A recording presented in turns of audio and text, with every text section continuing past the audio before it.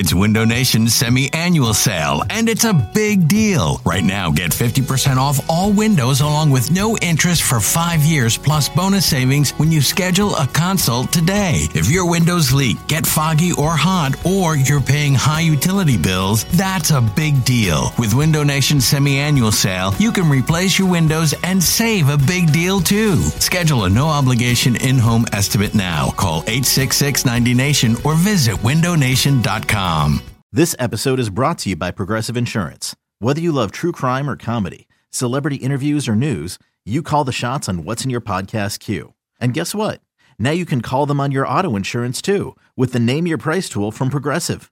It works just the way it sounds. You tell Progressive how much you want to pay for car insurance, and they'll show you coverage options that fit your budget. Get your quote today at Progressive.com to join the over 28 million drivers who trust Progressive. Progressive Casualty Insurance Company and Affiliates. Price and coverage match limited by state law. It's the most anticipated WNBA season in history. And you know what that means. Court is back in session. Welcome to Queens of the Court, an Odyssey original podcast. I'm your girl, Cheryl Swoops. And I'm Jordan Robinson. All WNBA season long, we'll be bringing you interviews with star athletes, analysis on your favorite teams, and lots of hot takes. Order in the court. Follow and listen to Queens of the Court on the free Odyssey app or wherever you get your podcasts.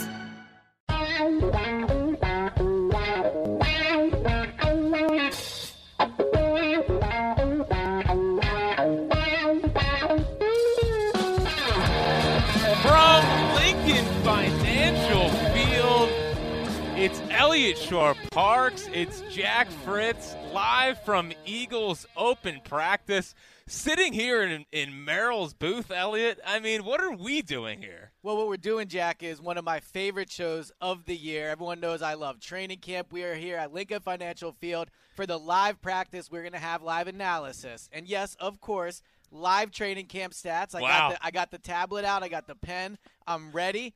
And let's be honest, this is a big night for the offense. I feel like I'm doing a pregame show outside prior to week one. You're more locked in on this than pregame any of the preseason games. Well, they matter. Sure. They matter way more than the preseason games. I've been at every practice so far, and it's been a while since the offense has won a practice against the defense. Nick Sirianni keeps score of the offense versus the defense each day. Sometimes even yells it out during practice what the score is. So these are competitive practices, and right now, frankly, it's not competitive between the defense and the offense. The defense has been dominant most of the practices, and I'm excited that there'll be fans tonight to get a chance to see Jalen Hurts. Of course, you know he's going to kill it tonight after all the practices only I get to see. He doesn't play well, so I'm sure he'll have a great practice tonight. But no, you can see the fans already coming in. They're clearing the field, getting ready for the players to come out, and I'm super excited to see what the offense looks like tonight. Frankly, I mean, this is – the fans being here matters so much. You know, back in the day at WIP, you would have the people up at Lehigh, and they'd be able to drive back home, and they would be able to call in and give their thoughts on what they just saw. So having the fans here, now we can all see what you and the other beat writers have been talking about and seeing, if we agree or disagree. Yeah. And I think that's massive. And it's just so funny being here because I remember I came to one of these in, 2014, 2015, and now we're sitting up here broadcasting it. Very cool. Just watching the rise of Jack Fritz. Yes. There's nothing like it. Well, listen, for as excited as I am about Eagles training camp and Eagles open practice, I would say a mere quarter of a mile from here, we have a baseball team. Here it is. It's only a matter of time. That is 12 games over 500. Yeah. They are tied for second in the wild card right now. They're chasing down the Padres, who just got Juan Soto. They'll probably take it, but regardless, they have tiebreaker wins over the Padres, the Brewers, the Cardinals. The Brewers are fading. I got to be honest, Elliot, it is a really, really exciting time to be us and to be Philly sports fans and to be especially diehard Phillies fans, because for the first time in, 11 seasons, it feels like we have a real baseball team. They know how to win. They are well constructed. They have their best bullpen since '08. They have a pretty good starting staff. Nola was good again today. And this offense, I mean, without Bryce, what they have done since Bryce Harper has gone down, like, this is what intestinal fortitude is. Mm-hmm. This is what toughness is. This is what winning looks like. And frankly, there's a lot of people that when Bryce went down, they were like, it's over. They're not going to win. They can't survive without him. Yeah. And all they've done since that is proven them wrong. And what we are seeing is a real winning culture developed, and that's exciting for me. Well, I thought there was a point in the game today, and the game was over at this point, so I'm not going to say it was a turning point in the game. But for me, it just felt like another play where you say, okay, maybe this Phillies team is different. I believe it was either the bottom of the sixth or the bottom of the or top of the sixth or top of the seventh. Nola was still pitching. There was runners at the corners, 2 outs, and it was at the point of the game where I think it was 8-1, so they were going to win. But it was at that point of the game where every time Nola starts, you go, okay, he gets you 5 strong innings, and then in the 6th or 7th, he lets up a 2-run home run or, 3 runs, and then things get a little tighter. Runners at the corner, 0-2, strike, and he strikes him out, and he's out of the inning. So I thought it was another example of every time this Phillies team is like, they come through and they show you to believe again. Yeah, so. I mean, and believe me, there's been a lot of scars the last couple of years with this team. Yes, so you're a scarred fan over there, Jack. Trust me, we can all see it in your tweets. So them being able to do that stuff, I agree with you. It's special. So if you're driving home from the Phils game, we'd love to hear from you. We'll always be down to talk Phils, but we are here at Eagles training camp, at the open practice. We are 40 minutes away from this thing kicking off, and Elliot, just in reading your tweets, the other beat writers, I kind of went into this offseason, went into the season, they got A.J. Brown, and I'm like, okay, perfect. We have a modern offense. We have A.J. Brown, Devontae Smith, Dallas Goedert, and a good offensive line. They have weapons in a league that demands you to have weapons. It's one of the 3 things that actually matter in the league is having weapons at this point, which has been a big difference. But after everything that I have seen, I want to be very clear about this. I have no interest in the Eagles coming out and turning into a 70, 80% throwing football team. I want them to head into this year very similarly to how they ended last year. I want them to still be a run-focused team because the quarterback is not ready for that level of jump to where you can just put the game on his shoulders and he can take it over and he can feed A.J. Brown, feed Devontae Smith, feed Dallas Goedert, and have this big explosive passing offense because it's going to cost them games. It's going to cost them wins. And when you're talking about a team and you're talking about the expectations around them, the expectations are not sneak in as a 7 seed and get blown out by whoever the 1 seed is. That's not the expectation for this year. The expectations for this year is division, double-digit wins, and winning a playoff round. It really is. And if you come into this year expecting Jalen like they did last year, remember the Cowboys game, 3 passes down or 3 runnings down in Dallas, and you have that philosophy, you are going to cost yourselves wins. And I know tonight maybe he'll put on the show and maybe he'll make me eat crow right here, but he's not ready for that. He needs to be a game manager. Be what Alex Smith was. Be what Dak was early in his career. You have a really good running game. You have what you call an elite running game. Yes. A very, very good offensive line. Lean on that. Readjust your expectations. Do not focus on passing the ball and getting the ball down the field. Do what you do best and run the football to a division title. Yeah, so I completely disagree with you. And what I can hear in your voice and in your opinion about this team is hesitation about Jalen Hurts. And frankly, I can't blame you for that. This will be your second time getting to see him practice tonight. We'll see how he does in 11-on-11. We'll see how he does in 7-on-7. We'll break it down as he does it. But if he looks like he has in the 7 practices I've seen, it's going to be a sketchy passing offense this year. So I understand why you have that concern. But here's the reality. The Eagles are not going anywhere as a running team. Last year, I thought it was important that they made the playoffs because it was important for Nick Sirianni to set up a culture where players could say, okay, we can win with this guy. When they were 2-5, I really thought they were at a point where if things would have unraveled, and don't kid yourself, they definitely could have unraveled when they were 2-5, then we're potentially talking about, is Sirianni still here? Is he on the hot seat? All those things. So for 1 year, I could get down with the running offense helping them win. I could get behind that. I cannot get behind it anymore. And you know who else probably can't get behind it anymore?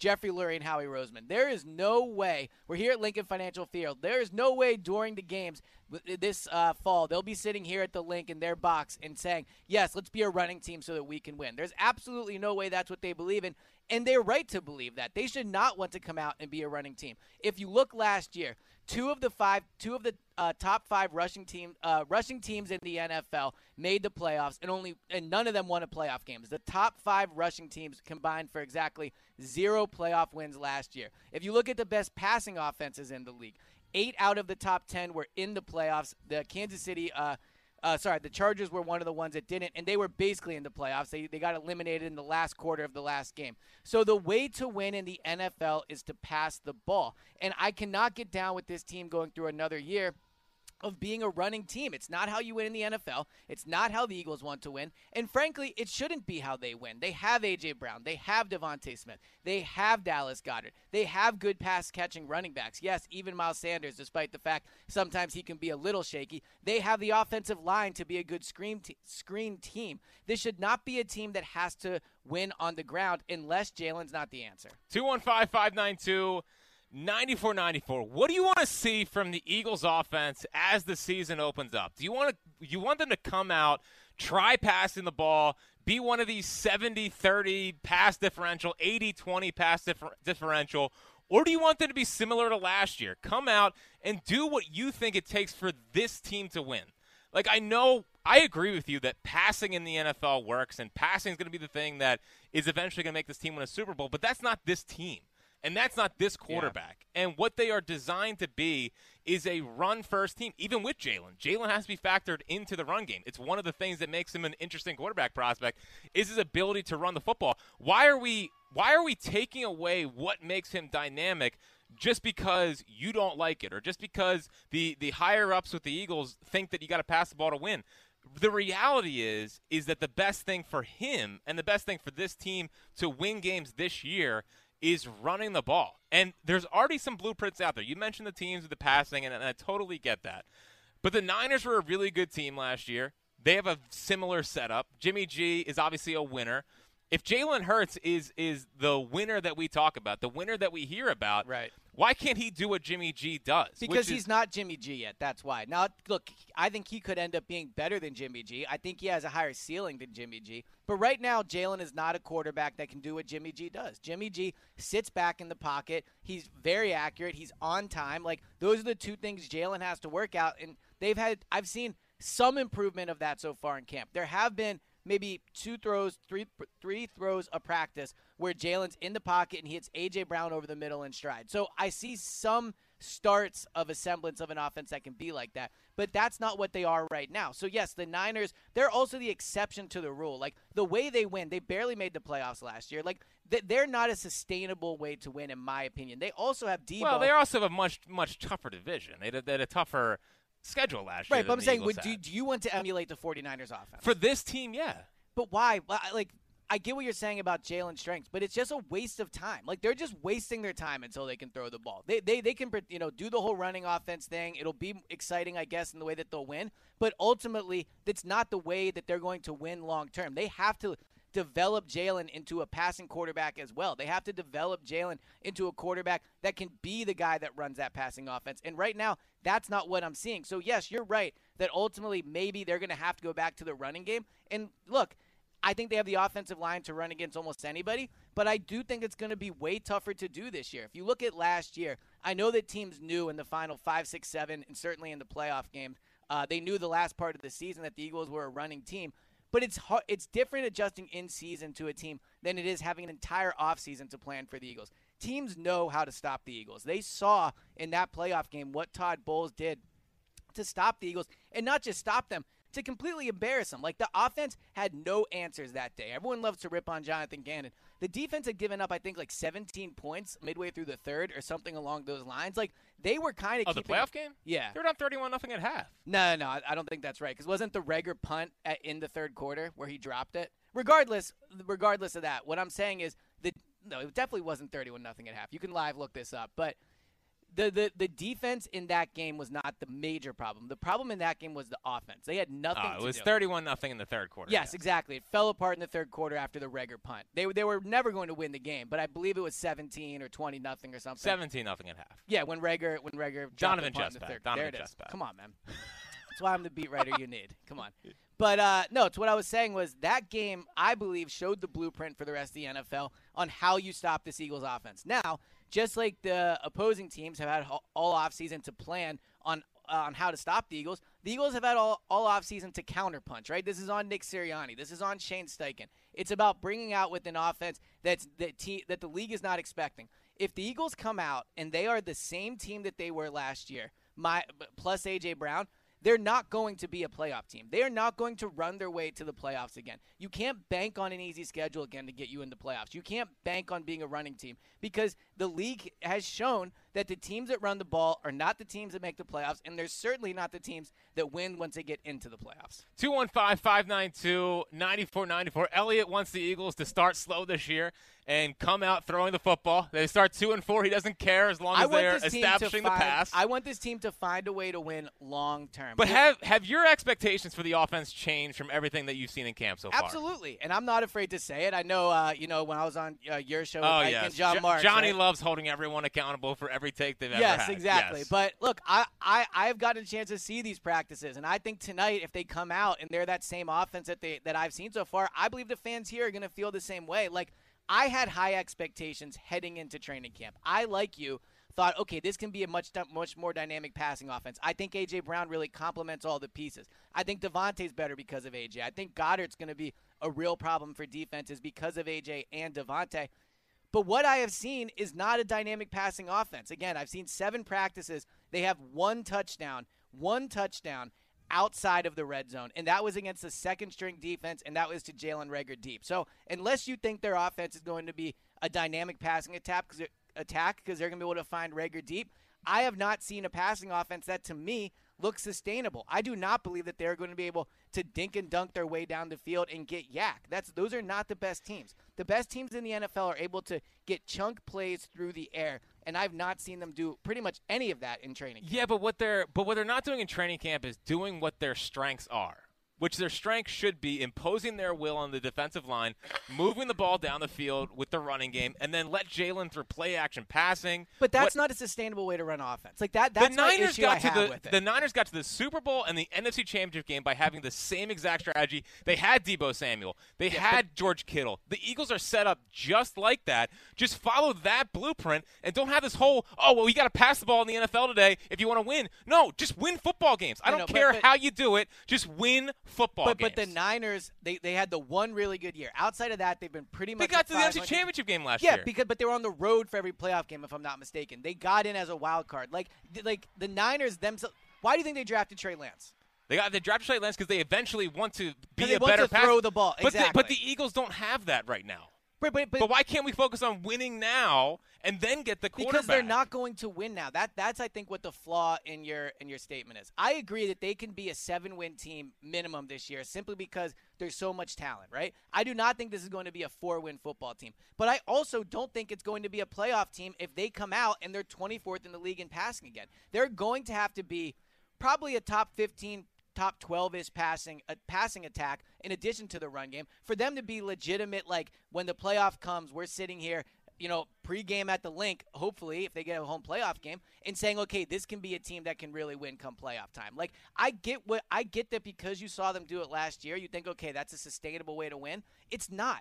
Running the football is not a sustainable and it's not a sustainable way to win in today's NFL. And it's definitely not when you don't have a passing attack the teams have to worry about at all. We saw what Todd Bowles did. That's what opposing defenses are going to do to this offense. So what you're saying is it does matter to you how they win. It absolutely matters to me how they win. I don't see why it wouldn't matter to you. 215-592-9494. It's Elliott Shore-Parks, Jack Fritz. We are live from Lincoln Financial. Got some players starting to come out to the field right now. I know. And the crowd's starting to file in here. Elliott, for the first time in a while, I can confidently say that I think the Phillies game will outdraw Eagles open practice. I don't know, actually. I'm looking right now. It killed my soul the last couple of years seeing that. I've seen a Jalen Reagor jersey, which has me excited. I guess someone's ready for a Rager breakout season. I believe that's a Jake Elliott jersey down there. So the crowd's filing in here. You and I are excited. We get to see this team finally on the field together. Listen, we need to see some balls down the field. We need to see. That's all I'm saying. Like, I get that people, don't want to hear that Jalen hasn't been great in practice, but the bottom line is they have not looked like a dynamic passing offense. And for them to be a good team, they have to be a dynamic passing offense. 215-592-9494. We'll get to your calls on the other side. Do you want the Eagles to come out, try to pass? You don't really care about wins and losses. You need to make sure you can throw the ball, get it down the field, or are you okay with them coming out with a similar game plan to last year? That's where I'm at. I've readjusted my expectations for this Eagles team. And does it matter to you how they win? It's Jack Fritz. It's Elliott Shore-Parks. We're live from Lincoln Financial Field. Excited to be here. We'll get to your calls on all of that coming up next. Welcome back. Jack Fritz, Elliott Shore-Parks, live from Lincoln Financial Field. Jake Elliott out here getting some kicks in. One of the more reliable Eagles the last couple years. So here's a question for you. Yeah. He's kicking it from about the 15-yard line, so it's about a 25-yard kick or so. Yeah. How far out do you think you could make a kick from? Probably where he is right now. Like, frankly, I don't have the most flexible legs. That's not surprising, I guess. Yeah, no. It's always been an issue with me. Was it an issue with pitching when you were big time, You know my issue is that my left leg was always super more flexible because I lifted my leg, obviously, to a lot. So there's I'm a bit off balance that way. I don't know if you can break this down for me, but how's the camp of Aaron Sipos going so far? It's so funny of like all the Eagles players I get asked about. It's like obviously Jalen, A.J. Brown, Nakobe Dean, those kind of guys. I get a lot of Aaron Sipos questions. And here's a tough thing. Like, the punts look good to me. He's kicking it. They're going high. Like, the times that they're practicing, trying to pin him down within the 10 or 15, they've looked good. But I think the best reason that you can say he's having a good camp is there's not another punter in here. Yeah. Like, I thought he had a very slow and bad second half of the year last year, and they brought in zero competition for him in camp, and they've not done it since. He was brutal at the end of last year. It was like the first time I ever noticed a punter being really terrible. If I'm not mistaken, though, did they guarantee his contract? Sipos? No, I don't think so. I'd have to look. If they did, it's a very small amount of money. They're really locked in on Aaron Sipos. Yeah. But we are live, obviously, here from the open practice. It's a big night. Honestly, probably the most anticipated Eagle season in a while. Definitely. It hasn't been the same buzz as 2004. Like A.J. Brown's definitely very good. T.O. obviously is different. And that was a team that went to the NFC Championship games, and you felt like you were really just an elite receiver away from winning. And it's interesting, like, the expectations are super high, but there's still no real Super Bowl buzz. And that surprises me because – well, you know why it is. Well, I do know why it is. It's just surprising that, I believe this is the most talented roster since 2004. Obviously, the 2010 roster was really good.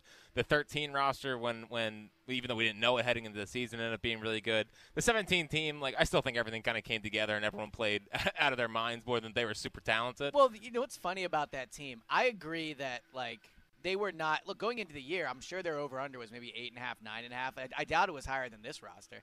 But what they did have was a lot of all-time Eagles greats that just happened to be in their prime. Yeah, like Fletcher Cox. Well, I think you knew these players were great. But, like, Fletcher Cox, Zach Ertz, Brandon Graham, Lane Johnson, Jason Kelsey. Like, those players were arguably all in their prime that year.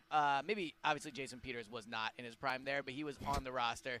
By the way, still waiting for a team to call. Yeah, look, maybe it'll be the Eagles. I'll tell you this, the last few days, and maybe this has to do somewhat with the offensive struggles, but the last few days, Jordan Mailata and Andre Dillard have not been practicing after they suffered a concussion in practice. So the first-team offense has been running with LaRaven Clark as their starting left tackle. As old as Peters is, as tough as the time as he's had staying on the field, watching LaRaven Clark the last few days, I think Jason Peters will be a better option than LaRaven Clark right now. Elliott advocating for bringing Jason Peters back. Yeah. Surprising. And I want to run this by you because, part of what we do is just be honest with listeners and be honest with people. And I got to be honest, the thirst for Eagles football, ever since they've won the Super Bowl, hasn't been as I'm not as hungry for it. You know, and I think it's going to take a little while for the whole Super Bowl thing to get over because, like, for every year leading up to 2017, it was like, is this the year? You had that thought of, like, is this the year? And I would, like, break down draft prospects. I would look at all the training camp stuff. Like, is this guy going to be it? Is he going to be a part of a Super Bowl roster? And ever since they won, that part of me hasn't been there. And I wonder how the rest of the city feels about that. Well, so you've mentioned this before. I think it's an interesting point.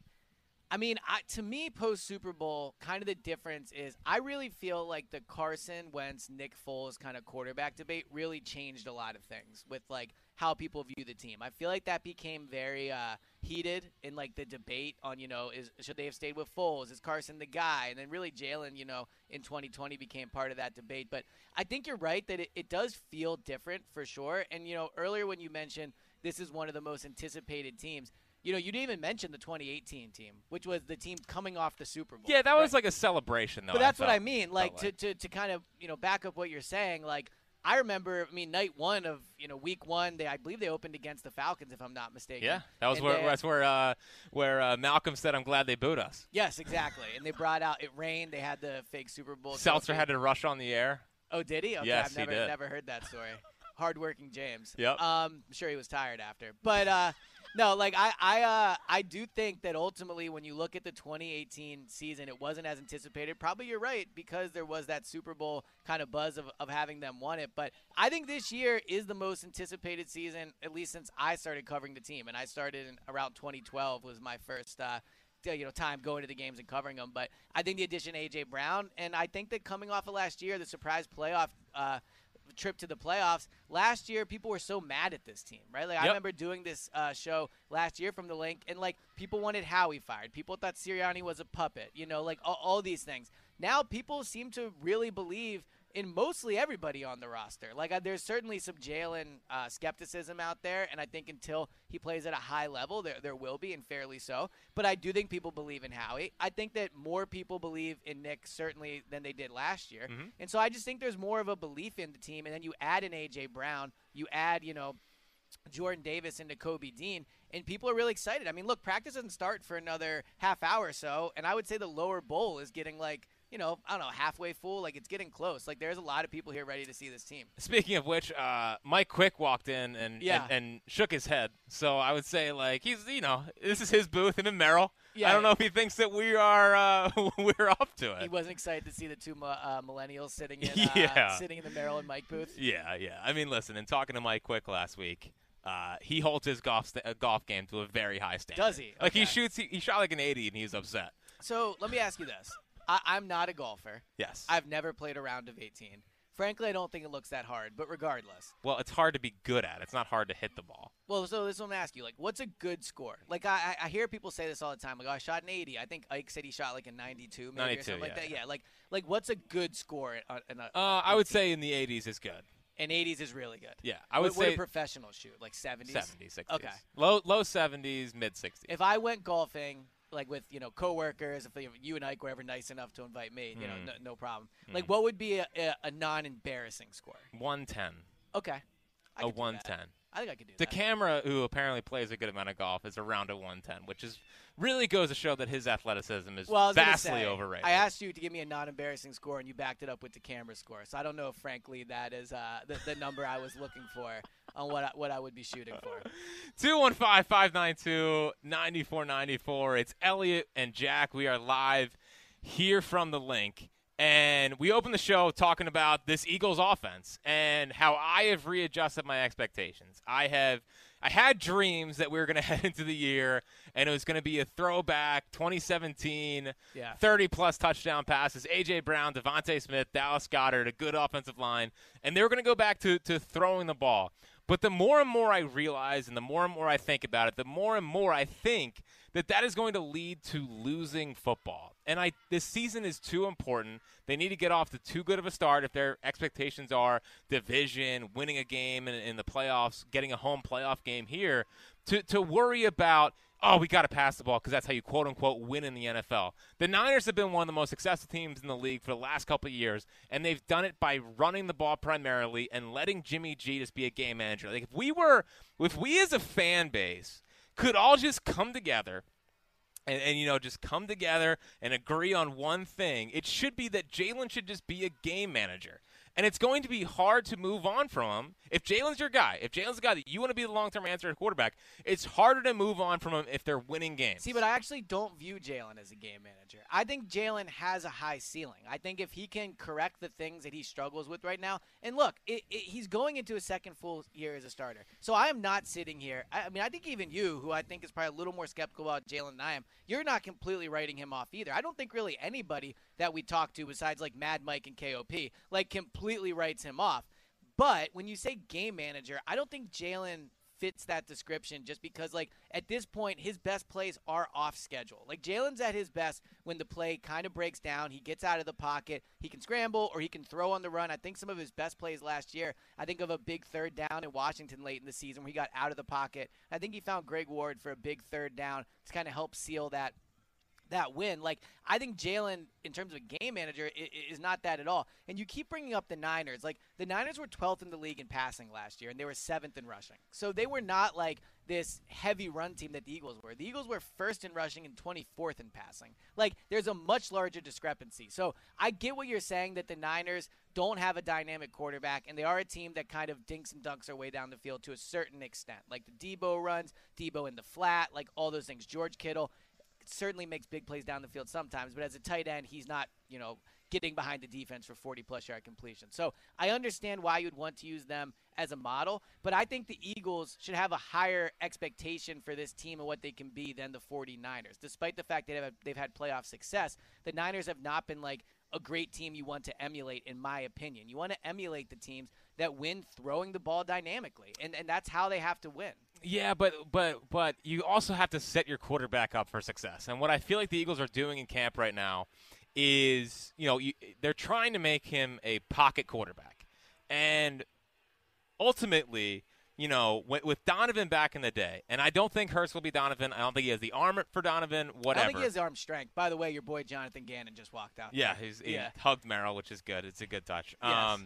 But, with Donovan, what they tried to do in 03, 04 was just be a pocket quarterback, and it didn't make him as dynamic of a weapon, and he wasn't able to run and all of that. But when was their best season? 2004 when he had T.O. Okay, well, that's what I'm saying. No, but what limited Donovan was they tried to make him in the pocket, and it took away a little bit of what made him special. And the same thing happened to Carson. I mean, when Carson tore his ACL, knee, all of that, they tried to make him a purely pocket quarterback. We had the whole LTBB, let the Bronco buck, don't make him this pocket quarterback. You got to let a quarterback do what they do well.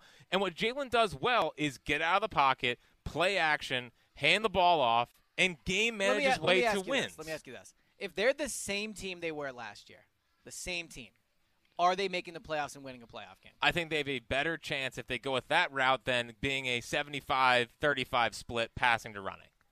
See, but in the long run, I just can't get behind that. Where I think you're making a good point is I do not believe if they throw it 75% of the time, they'll win as many games as if they run the ball, right? But ultimately, I think right now, until the passing game improves, the ceiling on this team is relatively low. The Eagles are a weird team in the way that I think they have a high floor, but I think their ceiling is also relatively low. There's not a lot of wiggle room there. I think it's pretty clear the Eagles are going to win somewhere between – I was going to say 7 and 9 games, but you can maybe convince me between 8 and 10. I think the over-under of 9.5, which people kind of just look past as if they're definitely going to hit the over. I'm not sure about that. I really think right now what I've seen in camp is an 8 or 9 win team, but they're not going to get to be that 10 or 11. I mean, look, you talk to callers every day on the air. I don't think it's a stretch to say a lot of people think that this team could win 11, 12 games. That feels like where the fans are at, and that's not where the team is at, though. 215-592-9494. What do you want to see from the Eagles offense this year? When they come out, do you want to see them passing the ball heavy? Are you with me that you care more about winning and you think the best chance for this team to win early is by running the ball and being similar to last year? Let's go to James in Orlando. What's happening, James?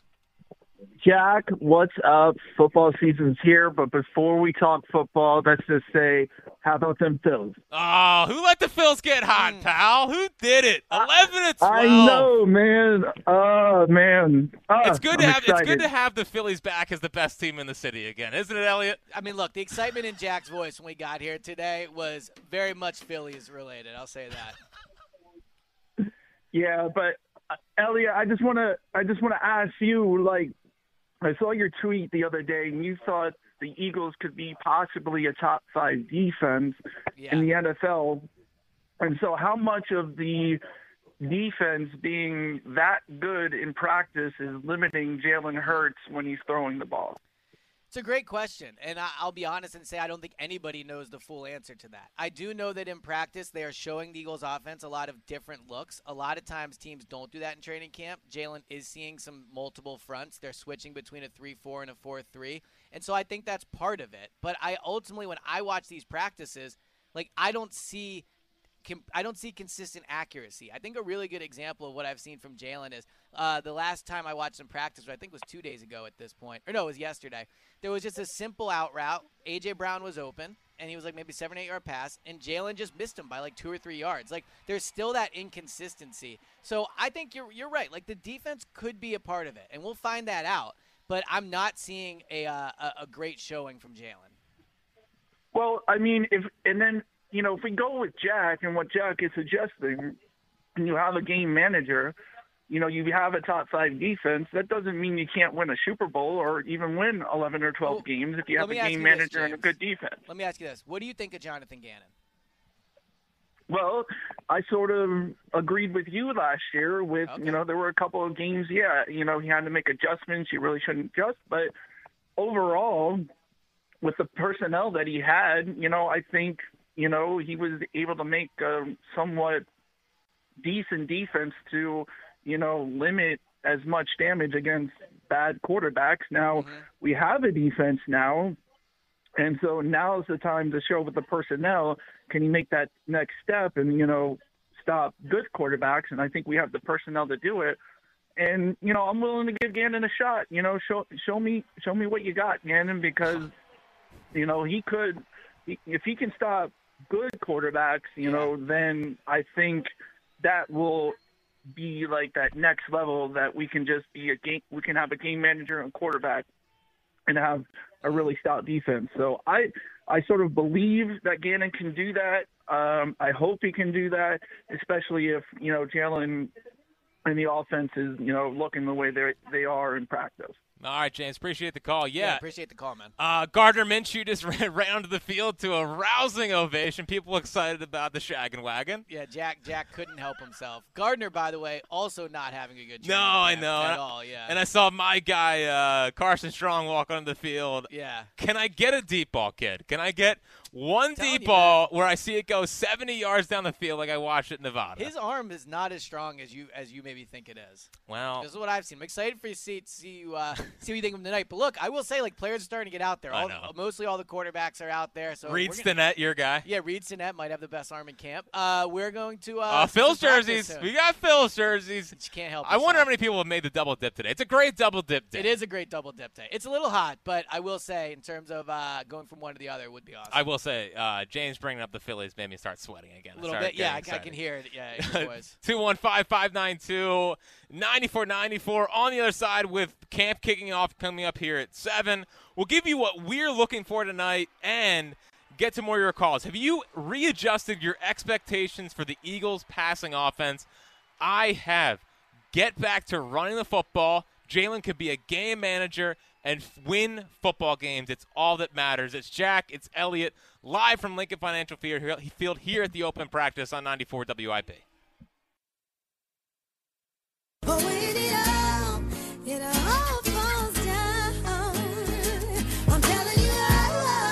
Welcome back, Jack Prince, Elliot Shore Parks. Elliot's ready to go as always.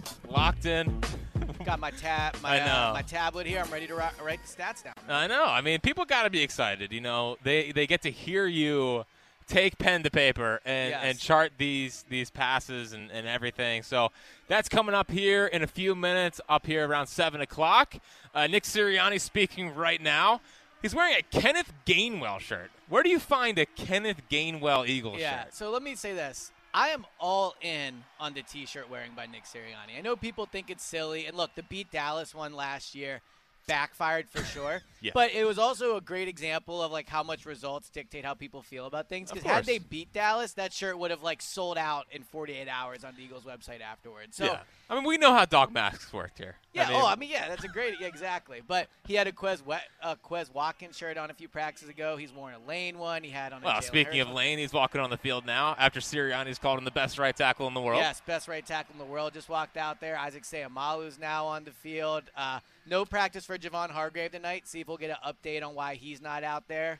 But, a lot of the linemen out there right now. Zach Pascal out on the field, and what is it, the saying you say, the Donovan chest pat? Yes, Donovan chest right. pat, yep. I think I might have to do a Donovan chest pat on Pascal. When they signed him, I was not high on the signing. Look, at that point they hadn't acquired A.J. Brown, and Pascal didn't, to me, seem like a dynamic addition to the passing game. At that point, their number 2 receiver is Quez Watkins. Yeah, so I think things were a little different. But I'll tell you, man, Pascal, I watched him in Indianapolis somewhat. I mean, I saw highlights after they signed him. He looks way faster in person than I thought. Like, to me, he reminded me of this, when they signed him, of almost like a JJ replacement, like someone who's going to block, who's going to catch short passes. And look, in Indianapolis, that's kind of what he was. He was a great red zone threat there. But seeing him out there the past few days, now that he's back from food poisoning, he looks really fast out there to me. So I'll be interested to see what you think of him tonight. But I think he looks like he could be. Now he's going to be the number 4 receiver, but he looks like he could be a welcome addition to the offense. We'll give some thoughts here on what we want to see tonight. Jordan Davis just walked right onto the field. He's big. He's a really big kid. Let's go to Nick in Chester County. What's happening, Nicky? What's up, fellas? What do you got for us tonight? Well, first of all, I just want to start by saying the Phils. That's it, the Phils. And then, quick question, Elliot, is Smitty practicing? So I would be surprised if he is practicing. I'm looking out here right now. We're up in the booth. It's a little hard to see the numbers. I don't see him out here yet for better or worse. Oh, no, here we go. Actually, this is great timing by you. Devontae Smith just walked out on the field. No helmet, no pads. It looks like he won't be practicing. All right. Well, that's too bad. But, Jack, what you said about, like, how you don't quite get that same fire ahead of every Eagles season, I disagree. I think the Super Bowl sort of did something where, like, now I feel like because of that 2017 team, and I'm like even a lot younger than like you guys are, but like when that team won, like that team taught me that like if you have good, solid players and, you know, if you're great where it matters, like you can win a championship in any sport no matter like what the expectations are or what your, you know, win total projection is. And like I didn't really have that sense before because like I mean, Jack, you know, like with the Phils every year, like there's nothing worse than when you go into a season and you just know your team has no shot. And like that Eagles team, the 2017 the 2013 to 2017 Phils are not a fun time to be us. Yeah, exactly. And like that 2017 Birds team, like we knew they were going to be decent and like we hoped they would take that step, but like when they won the Super Bowl, it was like, whoa, like that just kind of happened. And so now like every year I'm like, you know, like we have Embiid, you know, maybe we can do it. We have Harper, you know, we can do it. So like that sort of who on the Eagles makes that you team feel kind of changed my mentality. Is there anyone on this team that has the same feel as Embiid and Harper do? I mean, no, but it's well rounded. You know, like you have guys who have won championships in college. You have guys who have made Pro Bowls. You have guys who have been in the league for a long time at every position. And I think, you know, I know there's a little bit of a deficiency at quarterback, or there might be. We'll see. And then head coach, you're still, you know, curious, and you're curious with the whole coaching staff. But, like, I mean, I think you look at the schedule. I think you look at what they did last year. I think you look at what they added. And I think you look at your division rival in Dallas and what they didn't do. And I think they got a shot. Yeah, Nick, I appreciate the call. I mean, they certainly do. I guess my thing is I can't believe I get to finally pull this card. But as an older Eagles fan. There it is. Well, it was funny. He said, I know I'm younger than you guys. And I'm like, wow, are we old now? No. But I guess, like, growing up, I had the thirst of the Ike Reese-led 2000 to, that's how many refer to them. The 2004 Eagles, where it was like, oh my God, another NFC Championship game lost. And then they got there and they lost that Super Bowl, whatever. But that really got the whole thirst for, are we ever going to see one? Yeah. And 08 happened. It was fun, but the run kind of came out of nowhere. And then ever since that, it was like, are these the right guys that are going to bring us a Super Bowl? And, it's interesting, Elliot. I think that the Super Bowl has almost taught us what wins and what doesn't win. You can see who can play and who can be on the field in those moments. Like, it's made us a smarter fan base to where we're not just, putting on our green goggles and saying Jalen's making a Josh Allen leap. Or some people do that. But I'll say, like, I think do you agree with me that the fan base has gotten more realistic post Super Bowl? No.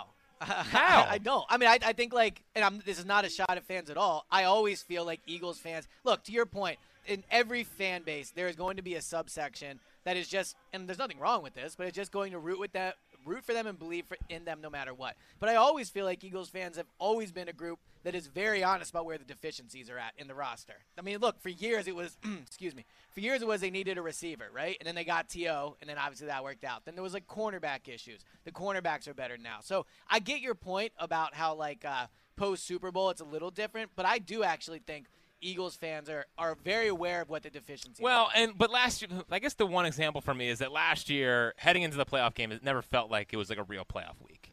It didn't feel as hype as you would think a playoff game would feel. Well, and, the caller mentioned how with Harper, you feel like the Phillies can do it, although he's not even playing right now, and they're still better without Harper? Yeah, at 215-519-9495. Joel Embiid. But what's funny is, like, the Eagles are the ones that get the closest all the time. Like the Sixers have Embiid. They haven't been close to a title. They haven't been out of the second round. Like, Phillies haven't been in the playoffs with Bryce Harper. So, although the Eagles probably don't have a player right now that's at the level of a Harper or an Embiid, they have great players, but they don't have those type of players. Mm-hmm. They are the team that get the closest consistently. By the way, A.J. Brown walked onto the field a couple minutes ago, fist pumping and getting the fans all riled up, which I always love. I love seeing players. Already, I know.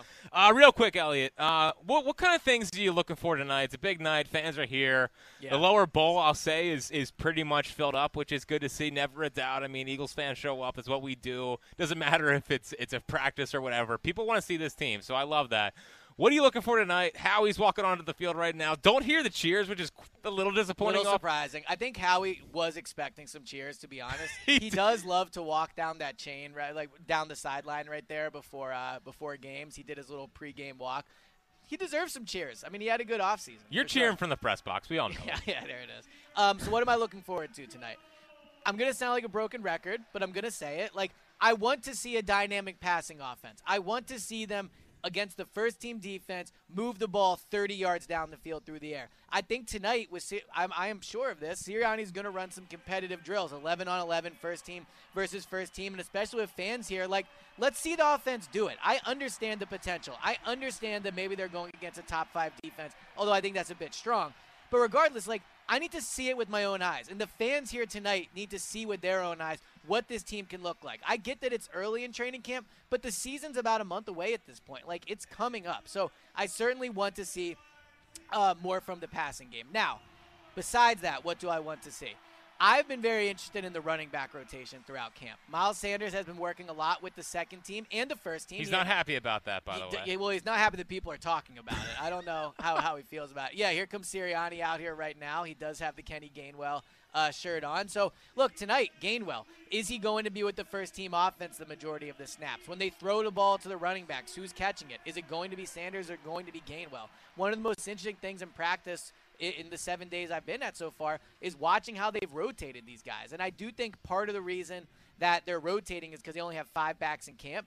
But you can't tell me that last year when Miles Sanders had 67 carries in training camp and none of them were with the second team, and now he's basically 50-50, that doesn't mean anything. So who do they trust in big spots? On third down plays tonight, of which they will practice, who's out there? Is it Gainwell or is it Sanders? I think the running back rotation is a really interesting thing with this offense. They're playing dreams and nightmares. So that's a pretty good sign. Yes, they're getting ready, yeah. Yeah, which is good to see. I'll say this, Elliot. I'm excited to see the corners versus the receivers. You know, I don't get to see that. A lot of fans don't get to see that. Well, one versus one tonight are always very exciting with the receivers versus the corners. Yep. I mean, it stinks that Devontae won't be out here, but, you know, one of the big buzz from camp so far has been how good James Bradbury looks. I'm excited to see what that looks like in person. That's the one nice part about them being at the link is that you can fully see like at camp, it's kind of hard to see. Yep. Here, you get the You're up rise of high. the crowd. You hopefully Hurts throws the ball down the field. So I'm excited to see that. This is nerdy, but I really want to see who's returning kicks. Well, it's funny you bring that up because my next one was going to be Britton Covey. Now, coming into camp, I know fans are excited about Britton Covey. I refused to allow myself to buy into the fact that he was going to make the team. I thought he was too small. I didn't think they valued a kicker punt returner enough. So I understood the hype, but I was not allowing myself to buy in. I'll tell you, he is having one of the best camps of anybody here just in terms of from where he started to where he's been. When he first started in camp day one, he was getting pretty exclusively third-team reps. He was almost always with the third-string quarterback.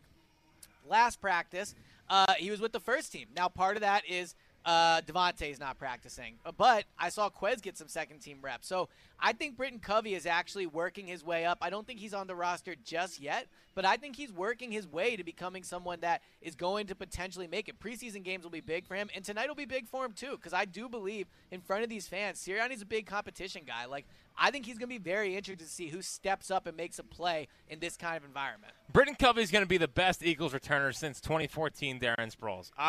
There it is. I'm in on Britton Covey. I'm excited to see what he does tonight. And I just want someone back there that's not Greg Ward. Or Jalen Reagor. Yes, well, Reagor is definitely not great back there. 215-592-9494. On the other side, we will kick off Eagles practice. Elliot, it's exciting to be here, man. Like, it is great to be here. Yeah, it's getting exciting. We will bring you all the live plays, all the big plays, the oohs and ahs. Hopefully Hurts is throwing the ball down the field and we get some big explosive plays. But also, the one big question that has seemingly emerged from training camp, what is it? We'll get to that coming up next. In addition to all of your calls, it's Elliot, it's Jack. We are live from Lincoln Financial Field here on Sports Radio 94 WIP.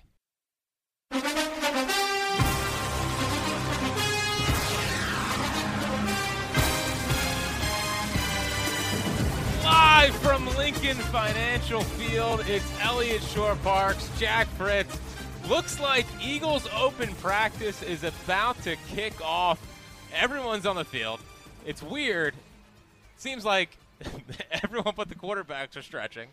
Yeah, well, they're throwing the ball. Yeah. Yeah. Well, This is normal warm-ups, I will say. Looking at it, they are stretching. So practice was set to start about 7 o'clock. I guess we'll see if they go how long they go tonight, right? I think in front of the fans. And practices have been longer since camp started. I know day one was 58 minutes. People were very upset about that. But they've been pretty consistently going about an hour and a half the last few days. So I think with fans here, you'll probably see potentially a bit of a longer practice. They were off yesterday, if I'm not mistaken. So they're coming off of they were not off yesterday. They practiced yesterday. They're off tomorrow, I should say. So maybe tonight you will see a bit of a longer practice. Yeah, and the lower bowl is pretty much all filled up at this point. You know, Yeah. You have that. Looks like some people in the upper deck, which is interesting to see. It's a real fan move. Merrill Reese and Mike Quick have sat down. They look like they're thrilled that we're in their booth, Taking their seat. Yep, Yeah. just trying to honor them as best as we can. Yes, they're going to be doing this for a very long time, but I'm sure, Merrill has always said if one person could replace him, it's you. So I'm sure he's excited. Yeah, he to sure see that. has. Yeah, And football guy Jack Fritz. Many times he has said that, just like you're the next Dittinger. Many say. Than most are saying. I want to throw something by you really quick, Yeah. actually. Just throwing this to you on the fly. So I'm going to read you what I have for Jalen Hurts through 7 practices this year and then 7 practices last year. And tell me if you think it's interesting, concerning, or I'm completely wasting my time by tracking these. Ready? So 7 practices this year. 79 of 114, 7 touchdowns and 4 interceptions, and 163 reps. Last year through 7 practices. 86 of 118, 9 touchdowns, so more touchdowns, 3 interceptions, and 180 reps, so 17 more reps. Do you think it's concerning that he's thrown fewer touchdowns through 7 practices last year than he did last year? I don't know. Than he did last I year? guess it's not concerning from the standpoint of those, but the part that's concerning is that's not suggesting that a big leap has happened. You know what I mean? So, it kind of feels like he's on a similar trajectory to which he was last year, and for you, that's not good enough. Like, you need this to be a dynamic passing offense. You need this to be a team that can throw the ball at a high rate. You don't want to see running the ball because you don't think it can consistently win. But, again, when we're talking about the quarterback strengths is moving around, making plays with his leg, leaning on the running game. and kind of being a game manager. I mean, that's what, a lot of people compare him to Dak Prescott. A lot of people compare him to Russell Wilson. They won games by relying on other aspects of their team. It's not like they would go out and dominate, especially, early in Russell Wilson's career. We know he won the Super Bowl by pretty much being a game manager. But the thing that kept those guys around is that they won football games. Mm-hmm. I mean, the Cowboys, we know that Dak only has one playoff win, but they won football games. And if you want Jalen Hurts, if you're one of those people that want him to be the long-term starter here, then you don't want him to come out throwing the ball all the time because it's going to expose what he's not great at, which is being a dynamic passer. But when it's hard to move on from a quarterback is if he's winning football games. And you are a quarterback win stats guy. I'm a very good quarterback win-loss guy. So, look, if they can win a playoff game or two with Jalen this year, obviously in that way, I guess I should say I don't care how they win it, right? If they can, make the playoffs, win double-digit games, make the playoffs, win double-digit games, win a playoff game, then yes, of course, I'll probably readjust how I feel. Oh, they're working on trick plays. I'm sorry, Elliott. They're working on a trick play. Jake Elliott passing to Jack Stoll, I think. Yeah. Is that Jack Stoll? That's Noah Tongai. Noah Tongai. Whatever. Yes. We're seeing trick plays to open up practice. Yeah. That's exciting. Went a little bit different than the trick play against Minnesota. And what was that? That 2019? was 18? I think it was 2019 or 20. It wasn't 2020 because I was there. No, there was people there. Yeah, there was people there. And it was right before half, and Doug just completely had no idea what he was doing. Quick side note. Yes. It is, looking back on, the post-Super Bowl era to now, they used to fall behind all the time in those games. If I remember, 2018, 2019, and then 2020, I feel like it just kind of blocked out. But it didn't happen. Yeah, they were losing all the time that season. But in 2018 and 2019, I feel like weekly I would get to these games, and, they were down, 21-7 almost instantly. Well, they were that last year, though, too, as well. I mean, it's not like you're saying. Yeah, they were that last year. They were the same kind of thing last year. I mean, they felt like a lot of Jalen stats at the beginning of the season were come from behind, from a sense. Yeah, kind of. But I think, when we talk about the big expectations for this team and what they can be versus what we think they're going to be, what always stands out to me about the 2017 team was they got off to a good start in their record. Obviously, were they 8-2 at one point? They got off to a really good start. Yeah, they were great. Yeah, but they were 3-1 after the Giants win, or that was week 3. So they were 3-1, 4-1. They really got a lot of confidence early on. And not only did they do that from a record perspective, they did that in games. And I feel like what the Eagles have really been battling the last few years is they consistently fall behind both on the field, in the score when the game starts, but the last few years, they were 2-5 last year. 2018, they got off to a slow start. 2019, they got off to a slow start. 2020, it just obviously was a slow start, and they never recovered. I think it would be so important for this team to get off to a good start, not just in terms of obviously you want to win the games, but what I remember about 2017 was how confident they were. They felt like they would go out there and they could beat whoever was on that field. And I feel like I haven't felt that from an Eagles team in a long time. Well, and especially with how they are built. If they can get leads and they can rely on the run game, they can let the big guys up front just kind of go and dominate. And you can let the pass rushers kind of go to work. So we'll get to my one big question from training camp that I have for you and the listeners out there in 1 second. But let's go to Mike in Kansas. What's happening, Mikey? Hey, guys. How's it going?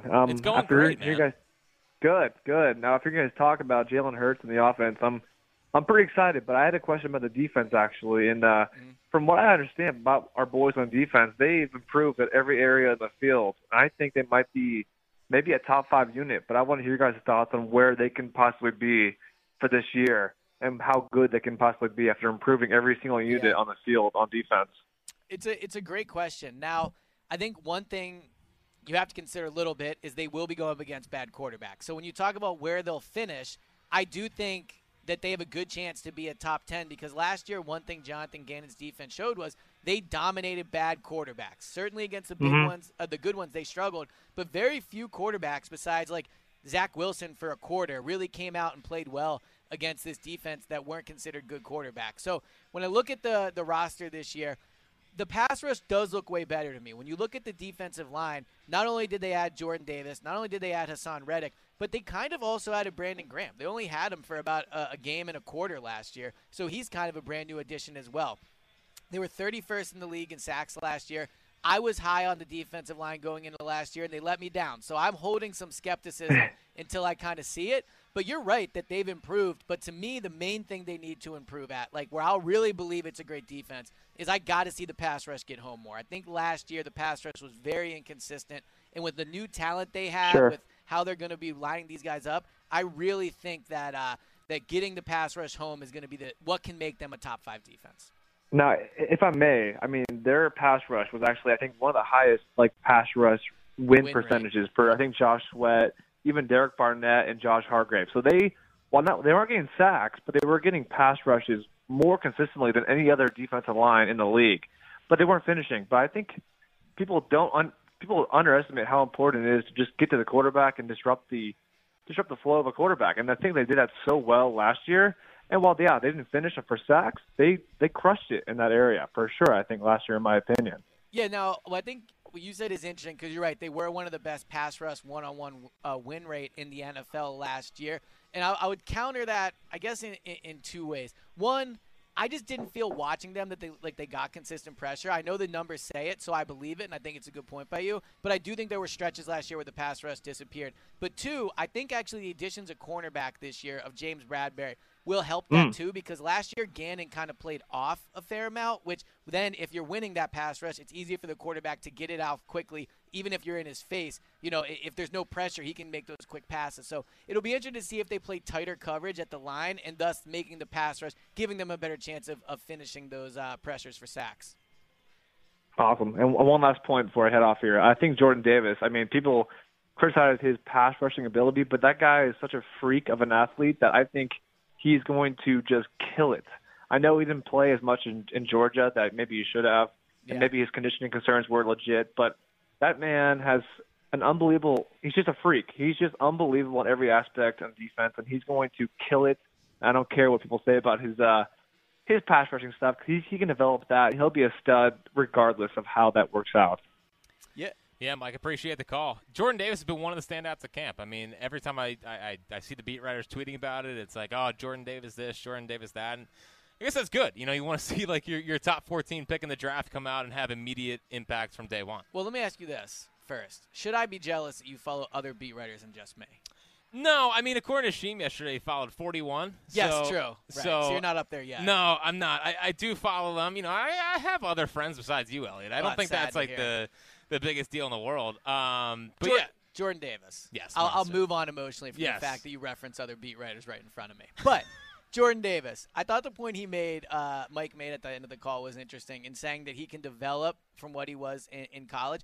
I agree with that. And I think that when they made the pick, the reason I wasn't as excited about it was because I didn't think he could develop into a pass rusher. I looked at what he did at Georgia. I don't have the numbers right in front of me. But if you look at the 2 biggest games they played last year, the title game and then the game before that, he was basically never on the field on third downs. When the big downs, he was not on the field.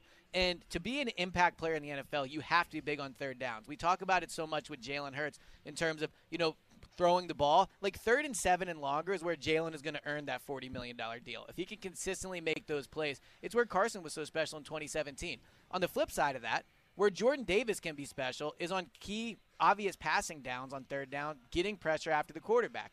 And watching him 7 days of practice so far, he looks like someone that's going to be able to do that. Maybe at Georgia there were conditioning issues. I don't know. But watching him in practice, and this is going to sound crazy, he's like the skinniest looking 6'6", 340-pound guy I've ever seen. That's good. Everybody talks about his weight issue. I would never, if people weren't talking about it, I would never think he looked fat. He looks kind of like almost felt for a big guy. I think he looks like he's in great shape.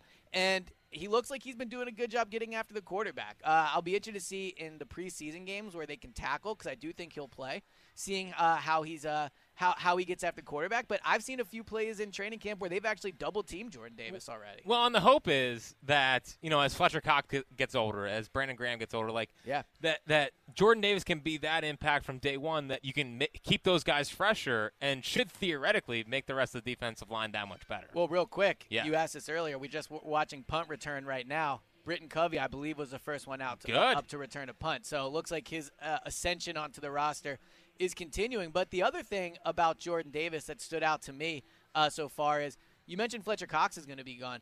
I think Jordan Davis this time next year is going to be one of the leaders of this Eagles defense. Wow. He's kind of like what I thought Nakobe was going to be. Nakobe seems a little quieter to me, and I think he very much has leadership qualities. But Jordan Davis, every time he talks, it's like he's dynamic. He shows leadership skills. He's extremely confident. I think sometimes with rookies, especially linemen, they can be a little shy early on. Jordan Davis came day one press conference, sat down, started with an opening statement. He comes to his press conferences now. He almost pounds the table and go, all right, I'm ready. Let's talk. Like, he's an extremely confident guy. And I think that going forward, when there is a lot of turnover in that defensive line room, he has the ability to be that leader. Now, he has to be a good pass rusher. Otherwise, it's not going to matter if he's a good leader or not. But I think I've seen some of those qualities out of him. Yeah, we're starting to see the quarterbacks throwing out here, which is very, very exciting. I will say, man, A.J. Brown's a freaking beast. I mean, he is just strong. I mean, It's not T.O., but it's pretty close. So, Elliot, one of the things that seems to be coming out of training camp is – this belief in Jonathan Gannon and this trust level in Jonathan Gannon. I know for you, it's about time. This is one of your passion projects. That Jonathan Gannon's underrated. He's a great coach. A lot of people, including me last year, were not impressed. We have one drop early. This is not going great. Who'd you see drop it? I don't know. Is that 38? I believe that's Wheatfall. He's pretty far down the roster. I don't think he's going to make the team. Never heard of him. Devin Allen just caught a pass. Now these are one-on-one. Or these are not even one-on-ones. They're just running drills. Yeah, these are just warm-ups. Yeah. But either way, these will not be charted. Quarterbacks are throwing the ball, which makes me excited. There you go. With Jonathan Gannon, it seems like the trust level has kind of gone up. Do you think that is justified? Are you in on Jonathan Gannon, and do you trust Jonathan Gannon? So it is funny to me that the trust in Jonathan Gannon has gone up, and I simply believe this is because people want to explain away Jalen not having a good camp. I believe in Jonathan Gannon. I think he did a good job last year. I think the defense was better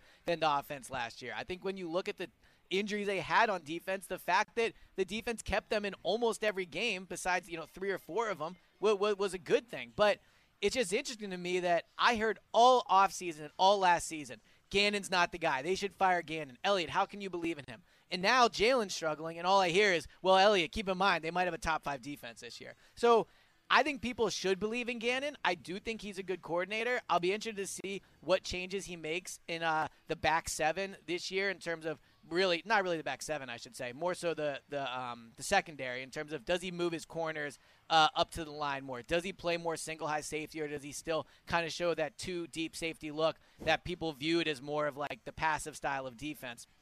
So that'll be interesting to see. But no, I mean, I don't think fans believe in him anymore, other than trying to explain away Jalen's poor practices. Yeah, I don't know. It just seems like, at the end of last year, I felt like there was a lot of skepticism around Jonathan Gannon and the job that he did last year. And you love to do the whole points allowed thing. Oh, yeah, it's only the most important stat there is. Right. Sorry, I like to emphasize how many points the defense gave up. I know that's a very analytical way to look at it. No, I mean, there's more to it. For as much as you and Mike in Kansas were talking about pass rush win rate, who cares? Well, lots of people. 31st in the league in sacks last year. And I got to be honest. That's not his fault, though. I got to be honest, Elliot. I'm not buying this whole Jonathan Gannon, he's going to be great this year, he's going to get a head coaching job, all this. Like, this whole excitement about him, frankly, I don't understand. And the only thing that's going to get me even remotely to being Jonathan Gannon can be a difference maker for this team is he's got to stop a good offense. I mean, or a good quarterback at this point. I mean, last year we all know that good quarterbacks torched him. Now we know that also at some points he didn't have the right horses out there. Mm-hmm. But now you have James Bradbury, you have Slay, you have defense. Kaiser White. Like, I think that's a big addition at linebacker. And I think Jonathan Gannon, it's so funny. They go from Jim Schwartz, who felt like they didn't want to get players for him. Now Gannon's here, and he wants linebackers, and they're like, all right, well, let's go get you some linebackers. Exactly, yes. So I think that's good. They want to see him kind of run his system, whatever. But until he stops a good quarterback, and until I see corners – like in Bradbury and Slay's case, lined up and actually playing press coverage, until I see some version of an attacking style defense, like this whole Jonathan Gannon, like, love fest that's going on out of Eagles camp. Why are we doing this? I mean, first off, he's facing Jalen Hurts, who I don't want to sound. Yeah. But we're talking about. He was good against average quarterbacks last year. His defense is good against average quarterbacks last year. That's a good point. And against the good offenses and the good quarterbacks, they struggled. So I'm pressing the brakes on the Jonathan Gannon hype train. Well, he almost got a head coaching job, so clearly people around the league believe in him. But it is a big year from him. I've heard people say this, and I think it's kind of the best way to phrase it. I think there's a good chance Jonathan Gannon is not back in 2023 because he'll either be a head coach or with all this talent on defense, he won't be good enough, and they'll move on from him, right? Like, I don't think that's a wild thing to say because if he can turn this into a top 5 defense, he's going to get a job next year. The fact that he almost got a job this year really speaks to how highly people think of him because even though the defense I thought was better than people give him credit for, obviously they were not, week in, week out, a dominating defense. So this year with all the talent, yes, there are going to be more expectations. And look, even week 2, if we want to kind of go game by game here, week 2, Kirk Cousins, Justin Jefferson, that Vikings defense, prime time. I can only imagine the reaction if Justin Jefferson has a huge night against this Eagles defense, right? So there's a lot of pressure on Gannon. I mean, Hurts the most pressure of anybody in the building, but I think most years Howie's number 2 or, after the quarterback, I think Gannon is actually right behind Hurts in terms of how much pressure is on him this year. 215-592-9494. Elliot, I see these quarterbacks throwing. Yes. And I got to be honest. There's a little part of me that wants to get out there and see how my arm would do. See how you could do? I mean, I topped out at 86 back in the day. I don't throw that anymore. No, but I want to see how it translates to a football field. And I know Carson Strong's at a week camp, but he's got a good arm, I'm really man. excited for you to watch Carson Strong tonight so you can just finally move past this idea that he's maybe the guy. He's had the worst camp of any quarterback here by far. Do not care. 215-592-9494. It's Elliot. It's Jack. We are live from Lincoln Financial Field. The open practices. Quarterbacks are throwing on the field. We will give you all the live updates. You will not want to miss live updates, live charting. Yes, play-by-play. It's coming up. They're getting ready to do a team. Oh, it's going to be exciting. It's going to be exciting. But also on the other side, in addition to your calls on everything we've got going on tonight, have you readjusted your expectations on the Eagles' passing game? Do you trust Jonathan Gannon after the reports out of camp about how good this defense looks? And also, we'll play some training camp buy or sell off of some of the storylines that have come out of camp already. I'll throw some of those at Elliot, and we'll play buy or sell coming up next as the quarterbacks are throwing on the field. It's Jack. It's Elliot. We're live from open practice at the Link on Sports Radio 94 WIP.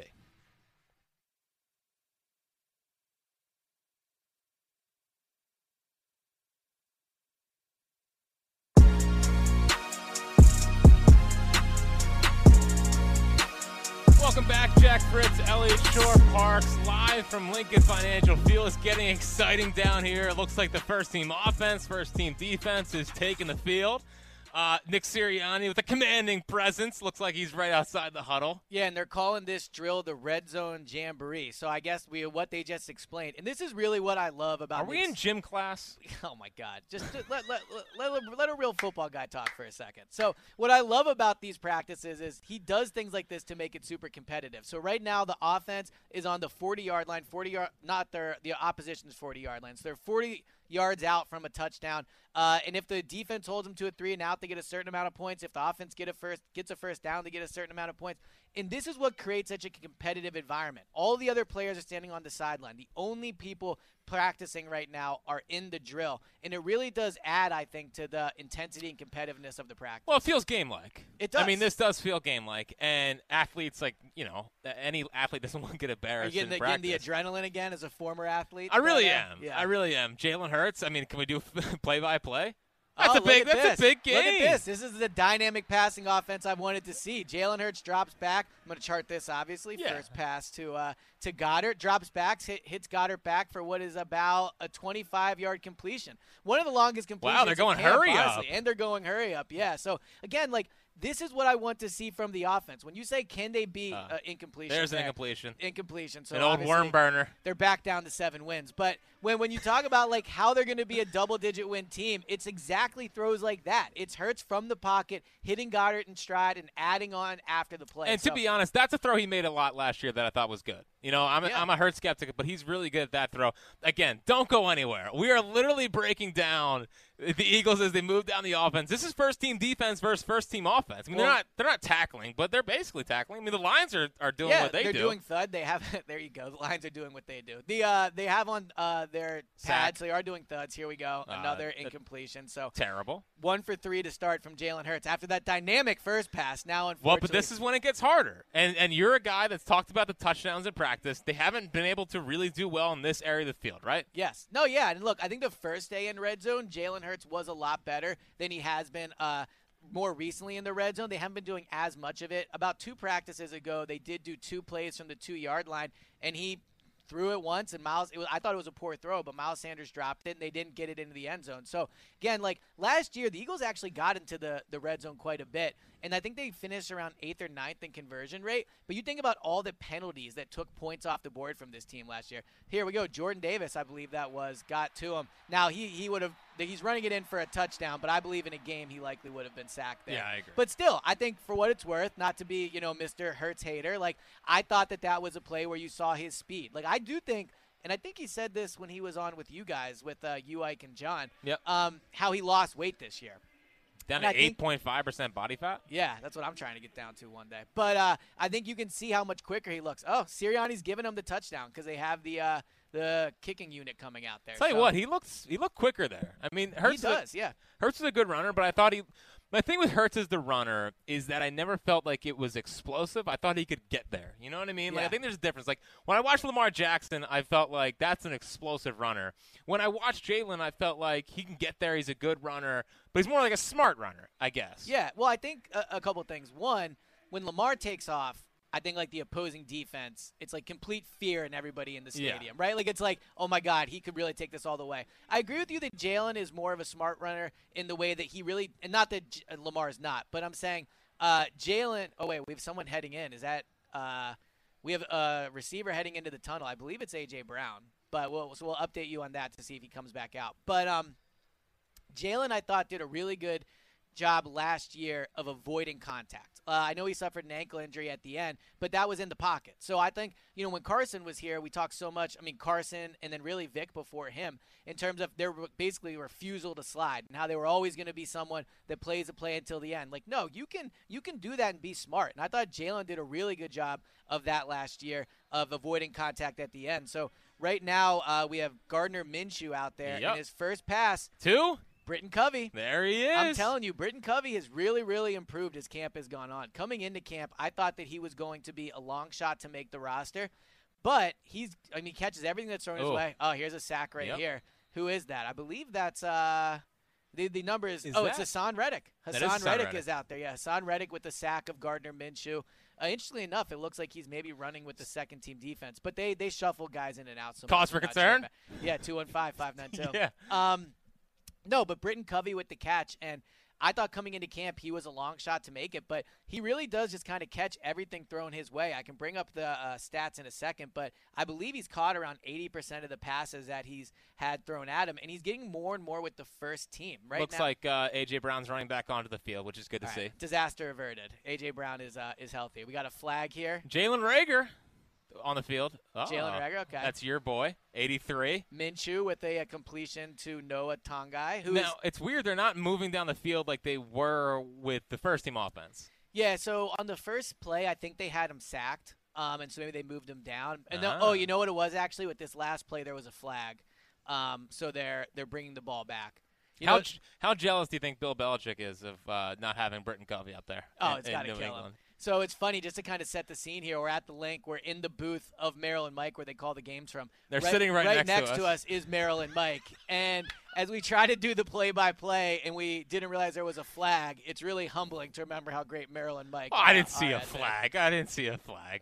There's no flags here. And another sack. And, man, I got to say, like – Gardner Minshew's been a disaster this camp. I mean, everything we've read, it's like for a guy that I thought actually had a chance after that Jets game, just has taken a massive step back. It looks. Yeah, and I think Jalen's way better than him. So I think it's pretty clear there's not going to be any real competition. But what you saw in this last play, now there was against a second-team offensive line, so certainly that has to be taken into consideration. But this Eagles defensive line has been so good in training camp. I mean, it's probably every day where there's 3 to 4 plays that, if not are ruled sacks, would have been sacks in games. And you're really seeing it from all over. Hassan Reddick's been able to get after the quarterback on the plays where he goes forward and doesn't drop back. Brandon Graham, I think, has had a really good camp. I'll be honest, like, I kind of wrote him off a little bit. I mean, at 34 years old, that bad injury.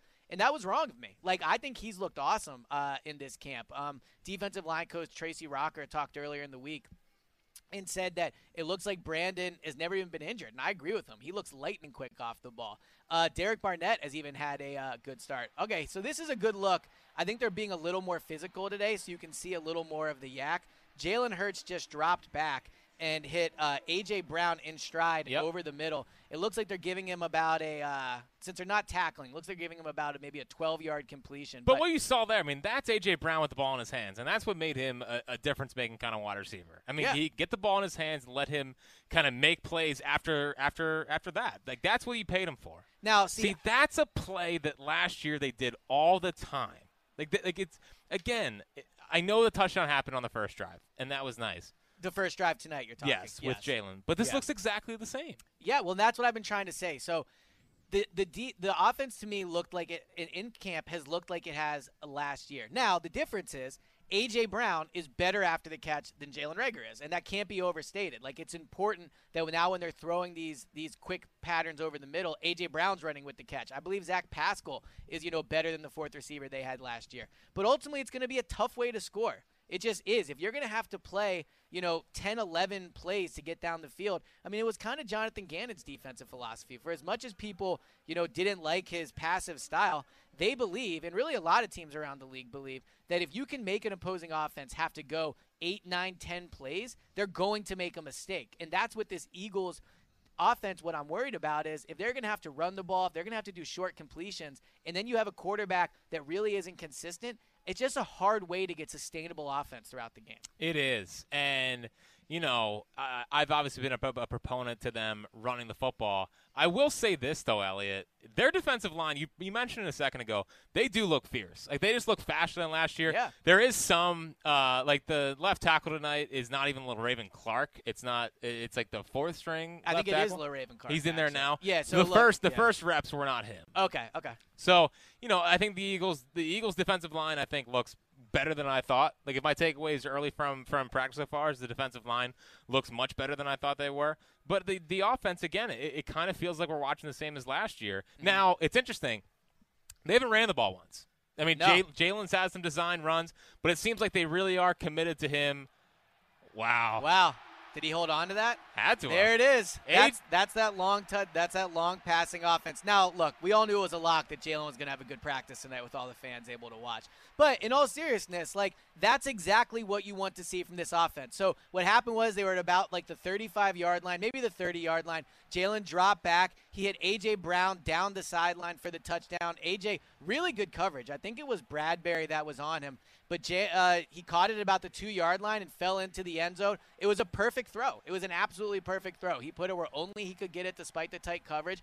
And that's a promising play. Sirianni's going to feel good about that. Yeah, I think so. I mean, that's what you want to see. If you want to believe in this offense, drop that right into a bucket. 215-592-9494. Let's sneak in a call while the first-team offense is off the field. Let's go to Jack in Seattle. What's happening, Jackie? Hey, guys. First-time caller, long-time listener. You guys were discussing the quarterbacks a little bit ago, so I'd be curious to hear your thoughts on quarterback Reed Sinnett and how he stacks up both against Gardner and Carson Strong. It seems like the report so far, he's had a very strong camp, so I'm curious if he has any, the gap between him and Strong and how close he is to Gardner and taking that 2 spot. So I'll hang up and listen. Thanks, guys. Go Birds. Yep. Well, first, Jack, thanks for calling. I appreciate you being a first-time caller. But also, you got to love a first-time caller calling in and asking about Reed Sinnett. That's how you know it's football training camp time. And it's so Philly. It's so Philly caring about the backup quarterback. But Reed Sinnett, it seems like a guy that has impressed you a little bit. Yeah, so, again, it's all about, kind of what you're expecting, right? So I'm not saying Reed Sinnett has had a better camp than Jalen. He's not at all. But I think Reed Sinnett is, of all the quarterbacks, probably the one that has outperformed the most of what I expected. He does have a nice arm. Now, the Jalen touchdown right there to A.J. Brown was really impressive. But prior to tonight, there was really only 2 or 3 throws all camp where, I noticed the way the ball came out of the quarterback's hand, and they were both from Reed Sinnett. So He's definitely the number 3. He probably won't even make the team, to be honest, but he's had a good camp.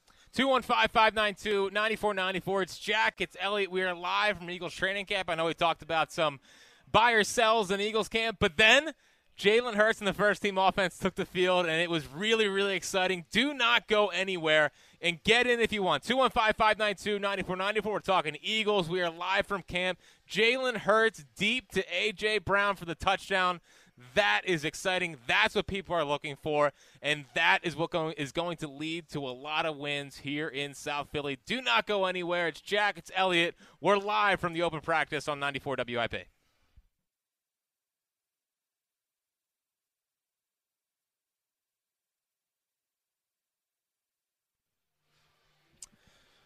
Welcome back, Jack Fritz, Elliott Shore Parks, live from Lincoln Financial Field. Eagles open practice. Elliot, this 83 is all over the field. Just got another touchdown. Jack, this is what training camp's all about. It's about the guys at the bottom of the roster coming up and having good camps. Noah Tongai, who's actually been here, I think, the last 2 years in terms of training camp. I believe the Colts had him for a little bit. But, no, he's having a good day today. Gardner Minshew just took the second-team offense down the field in a drive that, frankly, was not super impressive. It took him 9 plays to get in from the 40-yard line. And they think they faced third down twice, but he did eventually get them in. Gardner not having a good camp so far, and I think that last drive kind of showed it. But Jalen is having a good day today. He really is. I mean, the first-team offense has been up twice.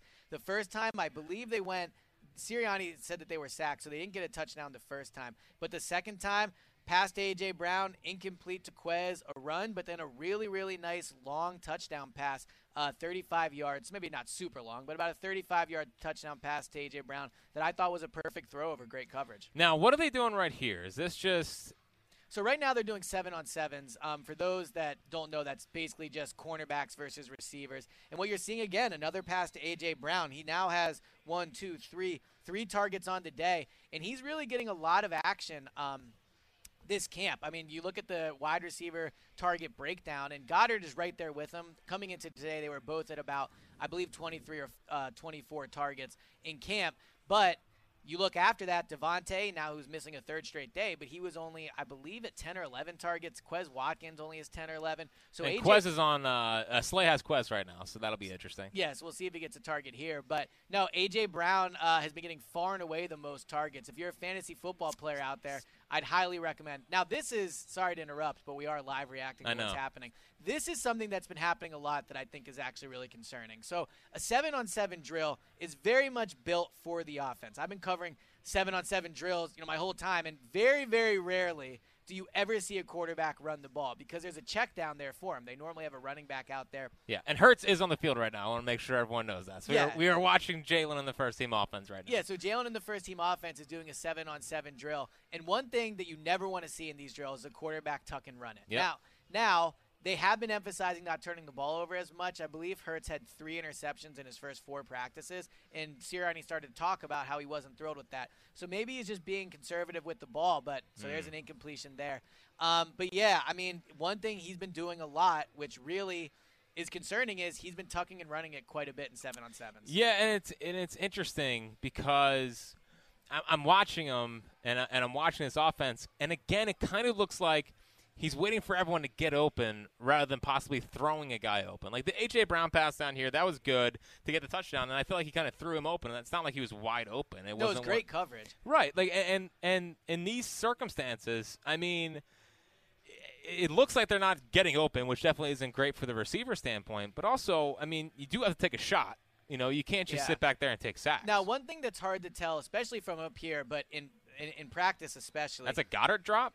No, that was a pass breakup, I believe. That pass was deflected. But one thing that's hard to tell in practice is he staring down guys, right? So to your point, the A.J. Brown play, I think maybe it looked like he knew he was going to go there no matter what. He just threw it to him. Now, it was a great throw. It was like those are the plays where that's why you pay A.J. Brown the money and that's why you pay Jalen Hurts the money, because you want to see eventually pay Hurts, because you want to see those be completed. But let me ask you, because I'm someone that gets to watch every day, like, what do you think of Jalen so far? He has the really nice touchdown pass, but outside of that, Dude, not great. I'll get to Jalen. Gardner Minshew is just brutal, This man. is your biggest takeaway so far? It is just you're an NFL quarterback. I mean, make the throw. That Jets game was legitimately a pretty good game. It was, yeah. No, and he's not had a good camp at all. So with Hurts, like I'm watching him. It's been we've probably seen him take command of the offense 5 times so far. There's been 3 different drills, and he's ran about quick count 12 or 13 plays. He kind of just looks the same as last year. Okay. He kind of looks the same. I don't see any more crispness on the ball. I think his pass to A.J. Brown, he made that throw a couple times last year. That's not something new. Yeah, the Devontae throw against Atlanta. It wasn't the exact type of throw. It actually reminded me of the Devontae out of bounds down here. Well, I was going to say the Reagor out of bounds play against San Francisco. You're right. That's the one I'm thinking the Reagor out of bounds play, for those, obviously, that are listening and not watching the practice, I thought the touchdown pass to A.J. Brown really reminded me of the pass to Reagor. Down the sideline. Let's sneak in a call while Gardner Minshew's on the field because, frankly, I can't stand watching him. Let's go to Dave and Paoli. What's happening, Dave? Hey, how's it going? I just wanted to call in. Good. What's going on with Devin Allen this camp? I know it was a big story coming in, but I don't think I've heard a single thing, which might be bad news, but I'll leave it there for you two to chat. So Devin Allen, first of all, I give him credit for the fact he's even in a camp. He hasn't played football in a few years. He's obviously an Olympic athlete. So the fact he's even here is a great accomplishment by him. So today, so far, I have him down with no targets, which means through 7 practices, he has 5 catches on 10 targets. And he looks like he's far away. I mean, that's kind of what you expect after 6 years or whatever it was off from football. He looks like he's far away. The kind of surprising thing to me is I don't really think the speed has really been on display. I thought coming into this that, it would really shine how fast he was. He hasn't looked that quick to me. So at this point, I think he's far away from making the team. I think he has to hope that a practice squad spot is where he ends up. Yeah, and what we've been mentioning a lot is, the 2 guys that people were excited about that could have been camp. The camp guys of this year, the Paul Turners, right. The candidates for that, I would say, were Britton Covey and Devin Allen, and through 8 practices now. I mean, Britton Covey has emerged as someone that a lot of people think can help this team, and Devin Allen just hasn't done anything. He's kind of just a fast guy that they're not really throwing the ball deep. I mean, like Carson Strong's kind of the one guy that can do that. Reads the net. Again, you keep saying Carson Strong has a strong arm. Like, he just doesn't. I don't know what to tell you.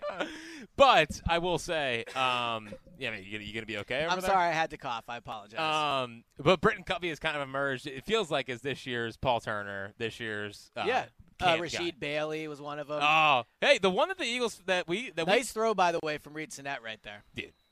If you squint, you see Tom Brady. I mean, yeah, exactly. Yeah, that's the takeaway. If you squint, you see Tom Brady. Let's go to Dave in Erdenheim. What's happening, Davey?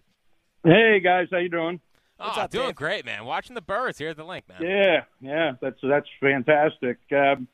Well, I'm addressing Elliott Shore Parks, the football expert, and Jack, the baseball expert, who has now proven that he knows more about football than Elliott Shore Parks. Per usual. Excited to hear what you have to Jack say. comes down on the side of run first, then pass. And I'd be curious if in that progression where the 35-yard pass was thrown, he ran a running play prior to that. Did he run a play-action pass? So you're talking about the play before the touchdown, or was the touchdown? Yeah, well, the play before the touchdown was a run. Yeah, it was the play a where he threw run. the touchdown pass. Yeah. Was it a play-action pass? It might have been like the fake handoff, but it wasn't a natural, old-school play-action pass where he's under center, no. Unfortunately for me, I'm old school, and the eye test Sorry, it just means you're wise. If you have a dominant running game, it gives the quarterback an extra second maybe to make a read. And I would think that our quarterback is still in very much the development phase, and he needs that second to make his reads and to throw people open. It is encouraging that you just said he threw somebody open. Yeah. Maybe AJ, but now, that's to your where I come point, down. It sounds like, Jack, that's where you come down. No, I just want to be clear, Dave. Now, you make a great point that if they have a good running game, certainly that is going to make the passing game easier because the defense has to worry about it. I'm not saying they can't run the ball next year. I still think they should run it 35-40% of the time. All I'm saying is we all saw last year, and last year's probably the best rushing attack they're ever going to have, and very few people actually thought they had a chance come playoff time, right? So I just need to see more of a dynamic passing game next year to truly believe that they're going to be a much better team, or a team that come playoff time maybe can actually make some noise. Yeah, well, when cold weather hits, too, the NFC East has always been our successful teams, Giants, Cowboys, even the Redskins back in the day could run the ball because the weather doesn't allow too much passing. I think you'll see that a lot. Especially with the quarterback. And, Dave, I appreciate the calls. And it does come down to the quarterback from that standpoint as well. Regardless if you're the biggest Jalen Hurts guy in the world, as the weather does get colder, it's going to be harder for him to kind of push the ball down the field, and you do want him to kind of rely on the run game. Yeah, I don't know. I guess, but ultimately, I don't know, they're playing a lot of domes. The playoff game was in Tampa last year. I can't get behind building the team around the fact that it gets cold in December. I understand. But there was a reason why the Bills drafted Josh Allen. They drafted Josh Allen because he's 6'6" and a ridiculous athlete, and he's from Wyoming, with an insane arm. Well, and Carson was from North Dakota. How'd that work out? And then what happened? You ran him out of town. Yeah. Me and Giglio. You and Giglio ran the Bronco out of town. Yes. So despite Elliot, Ike's best efforts. Yes. So Elliot, if you could explain to the audience, we're about. The last 25 minutes have been where the action has happened. It's been good. It's been exciting. It feels like we're back ready for another season of Eagles football. Yeah. But what's kind of going on right here? Is it?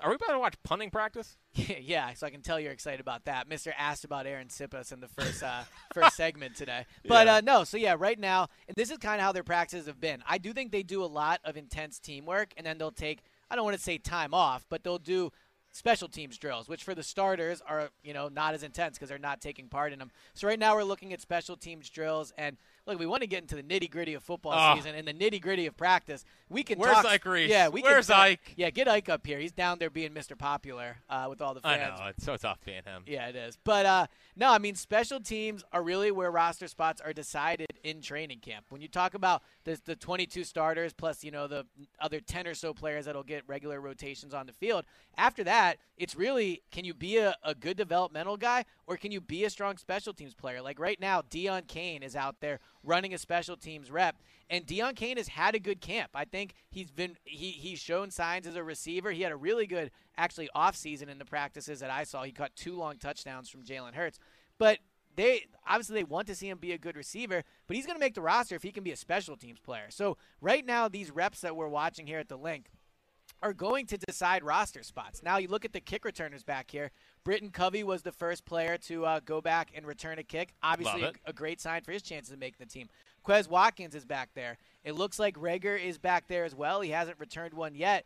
But, Reagor's roster spot could potentially hinge on whether or not they feel he can be a special teams player this year, a better special teams player. Now, in your estimation, is the 11 on 11? Is that done? Is that over? No. They're going to do much more 11 on 11, I think. Tonight?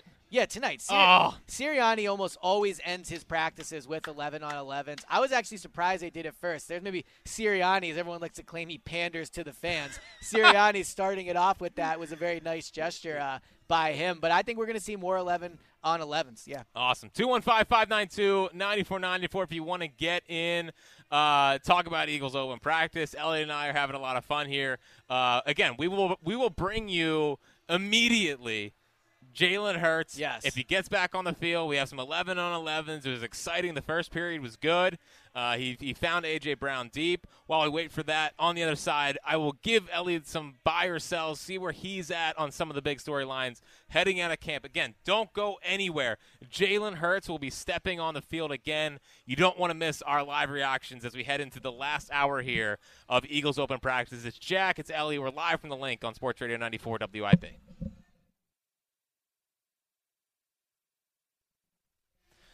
Welcome back, Jack Fritz, Elliot Short Parks, live from the open practice at Lincoln Financial Field. Elliot, Jalen and the first-team offense have retaken the field. Do not go anywhere. We'll give you live reactions as we go along here. First play looked like I thought it would have been a sack. Yeah, I think in a game he probably would have been sacked. Now, the interesting thing about how quickly they blow the whistle is Jalen is very good at evading pressure. So I think some of these plays where they're ruling them sacks, and look, they're doing that to make sure Jalen doesn't get hurt. So I certainly understand why they do it. But some of those plays maybe wouldn't end up being sacks. But the first play, Jalen dropped back and hit Zach Pascal. Now, this second play I think is interesting, and I want to talk about it.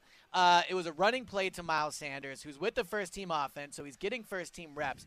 But I'm curious, Jack, how did you think Miles looked there? Because I actually think Miles has looked the best he has all camp. I think he looks stronger than he has before, but he still looks very quick. I've been very impressed with him this year when he's ran the ball. I feel like he always looks pretty good. Like I feel like Miles always looks good. It never clicks. Yeah. You know what I mean? Like he always looks like he always looks like a really talented runner, but he's such a home run hitter that he doesn't seem like he does the little things that sometimes running backs need to do if you want to be a guy that is a 6, 7, 8 touchdown guy. I mean, no touchdowns last year. It's almost which is like one of the craziest. Like in 20 years, when we're doing Quizzo or whatever, one of the great questions will be the year the Eagles set the all-time franchise and rushing record. How many touchdowns does their starting running back have? And the fact it's 0 is truly unbelievable. Yeah, I mean, not a great Miles Sanders year last year, but Hurts with an incomplete pass to Goddard, by the way. He did, and he threw it into double coverage. He was looking over the middle of the field, which if you look at the ESPN stat, he only threw 10% of those last year. Yeah, I never really noticed it that much. I didn't either.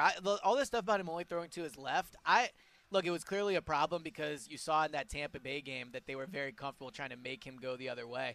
But, I live watching it last year didn't view it as a problem. But the fact that he did it so much, clearly you don't want to be that dominant to one side. Well, also, a part of me wonders with that, and tell me if you think I'm off base here. I will tell you.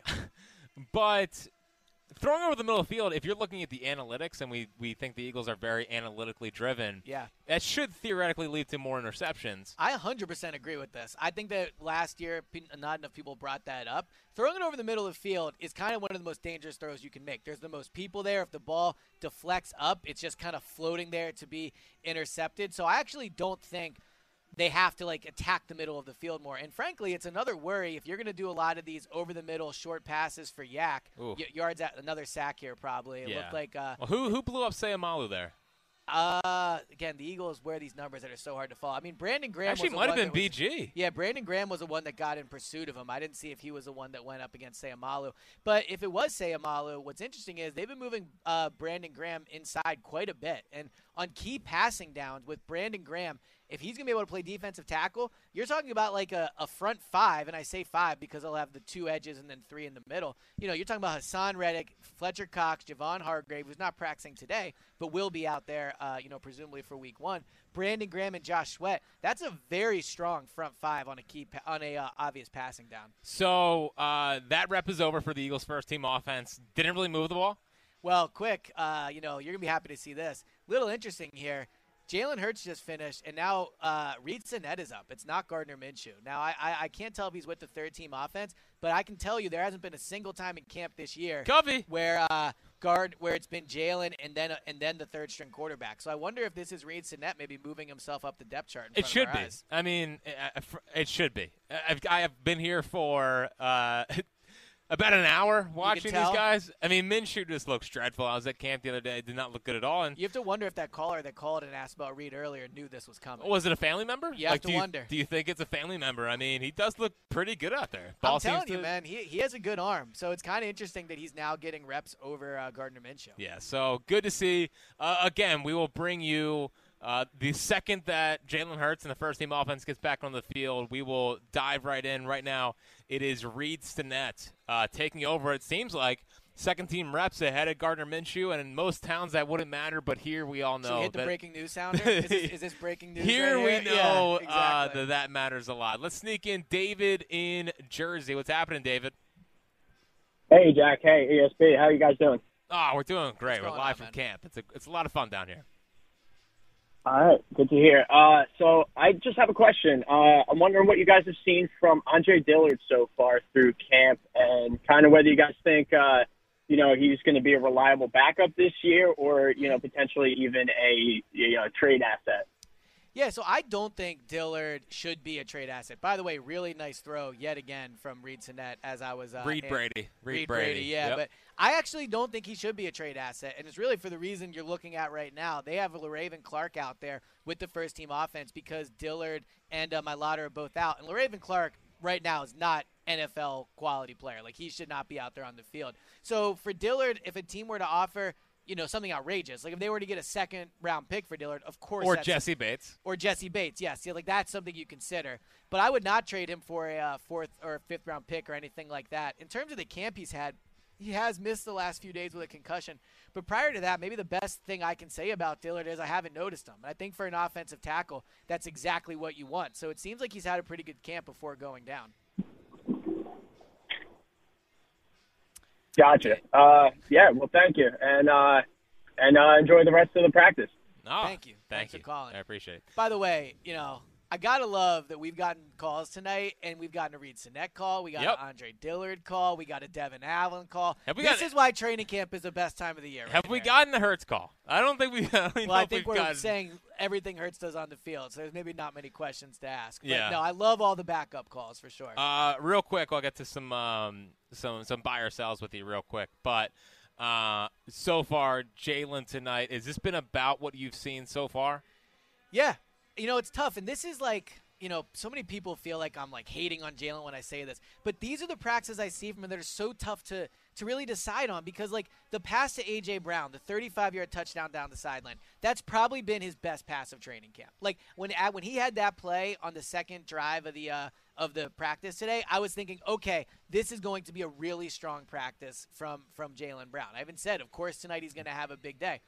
But since then, it really hasn't been anything that special. I mean, I'm looking at right now, last drive that he had, a short completion to A.J. Brown, but then incomplete to Jack Stoll, incomplete to Goddard. The first drive of the practice, incomplete to Goddard, incomplete to Goddard. Like, there just hasn't been that consistent flow. And now the A.J. Brown play is absolutely a great one. It's extremely encouraging. And Devontae's not practicing. Again, this stuff matters, right? But, like, ultimately, what hurt the Eagles last year in the passing game was that they were not able to string plays together. There were very few plays or drives last year where you felt like for 4 quarters the passing offense was really working. And that's kind of what we've seen tonight. There was a really strong pass to A.J. Brown, but outside of that, it's been kind of inconsistent. A lot of quarterback runs, a lot of, kind of incompletion. So I don't know. Like, so far, if I had to do a live grade of Jalen, I mean, the A.J. Brown pass was so good, but I would probably be in the B minus category. Which that seems like where he's been all of camp. All right, Elliot. While we wait for Jalen to step on the field again, I got some buy or sells for you. Love it. The first one here is the Eagles will have 2 1,000-yard receivers. Do you buy or sell? I mean, I'd have to sell that. Now, I think the only 2 that realistically have a chance of doing it are A.J. Brown and Goddard. I really don't think Devontae has that much of a chance, and it's not a slate at Devontae. I just think it's going to be tough because A.J. is going to get the most targets. Goddard is going to likely, if not be number 1, he's certainly going to be right there, I think, close to A.J. in terms of targets. So it's going to be tough for Devontae. But again, like with what I'm seeing tonight, like it's inconsistency, and it's going to be hard to have 2,000-yard receivers if you don't have a consistent passing game. Now, would they have 2 1,000-yard receivers if Reed Sinnett was the quarterback? Well, look, the way he's playing tonight, you have to wonder if they'd have 3,000. I mean, look receivers. at this throw. I'm telling you, he's had a really good camp. Now he was out of bounds there. He tried to hit. Don't care. He tried to hit Devin Allen from about 25 yards out in the corner of the end zone. And it looked like he was out of bounds. But prior to that, he did complete a pass to Devin Allen. So Devin Allen a little more involved tonight than he has been in past practices. Yeah, I'll say this. I mentioned yesterday on Go Birds about how I do believe that the A.J. Brown, Jalen Hurts friendship is eventually going to cause a rift between Devontae Smith and Jalen Hurts. Kind of like how you follow other beat writers is eventually going to cause a rift between me and you. And how us doing this show on Go Birds Radio yesterday is going to cause a rift in the James Seltzer relationship. Yeah, so ultimately it seems like a lot of friendships are about to end soon. Yeah, for sure. Now, I don't know if James is going to make it back from the Phish concert. You have to wonder. I was able to confirm that he is still alive, which is good to see. But, I just think that Devontae is such a business-first guy, and he believes in himself. He was a Heisman Trophy winner.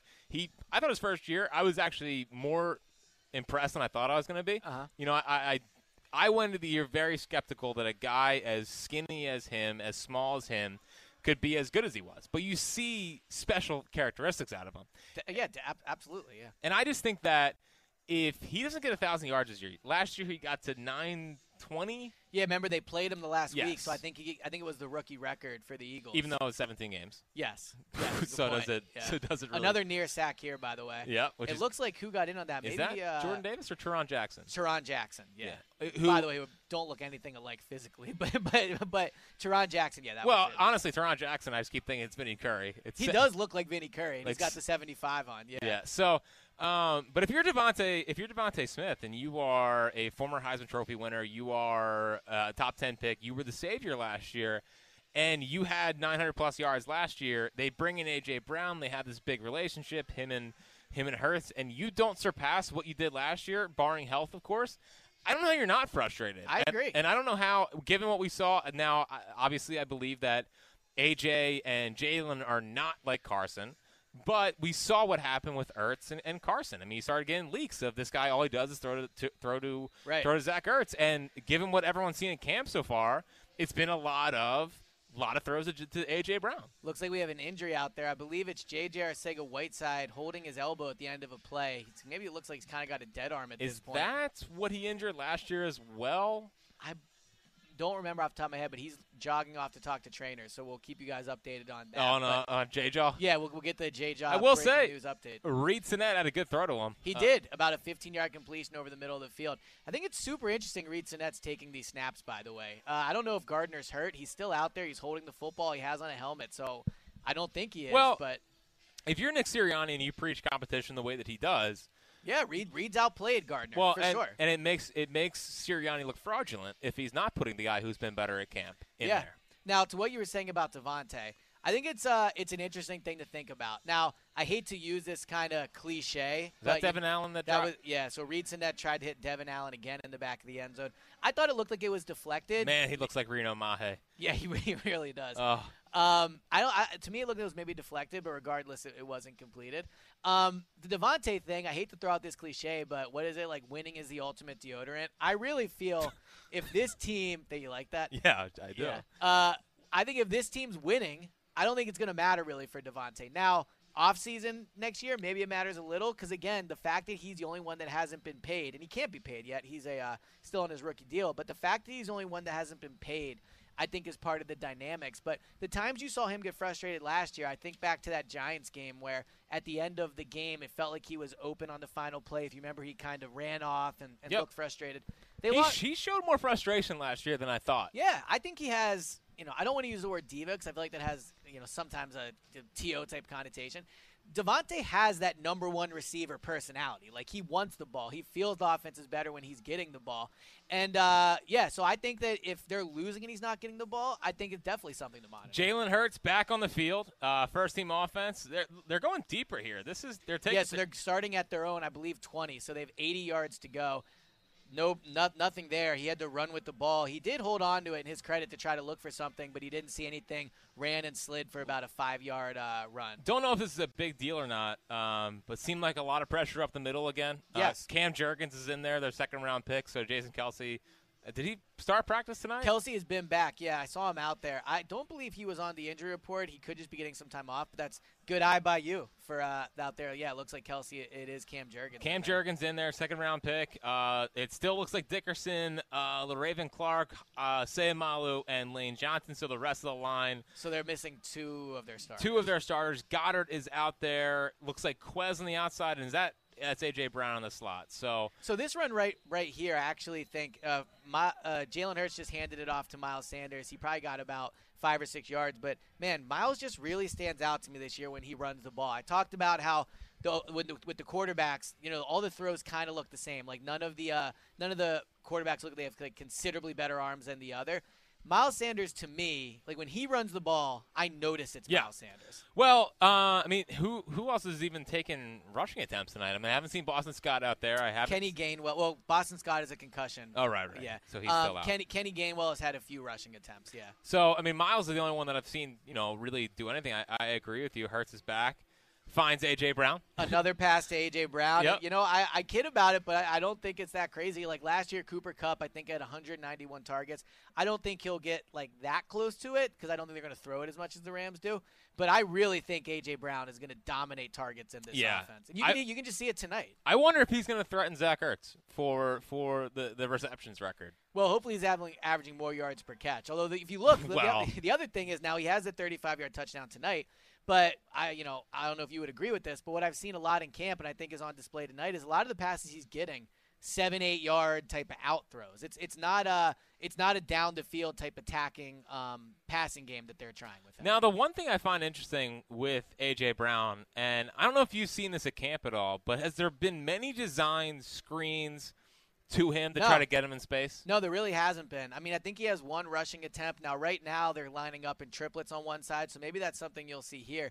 But there has not been a lot of, like, designed bubble wide receiver screens. A lot of when they've tried to get him the ball, it has been the slants over the middle. And Jalen Hurts just had a nice, not a design run, but an option run. He had the same move that he pulled in the Saints game. It did look a lot like that, yeah. Now, these are the things where, you know, when I write it down and I chart, it's just a quarterback run.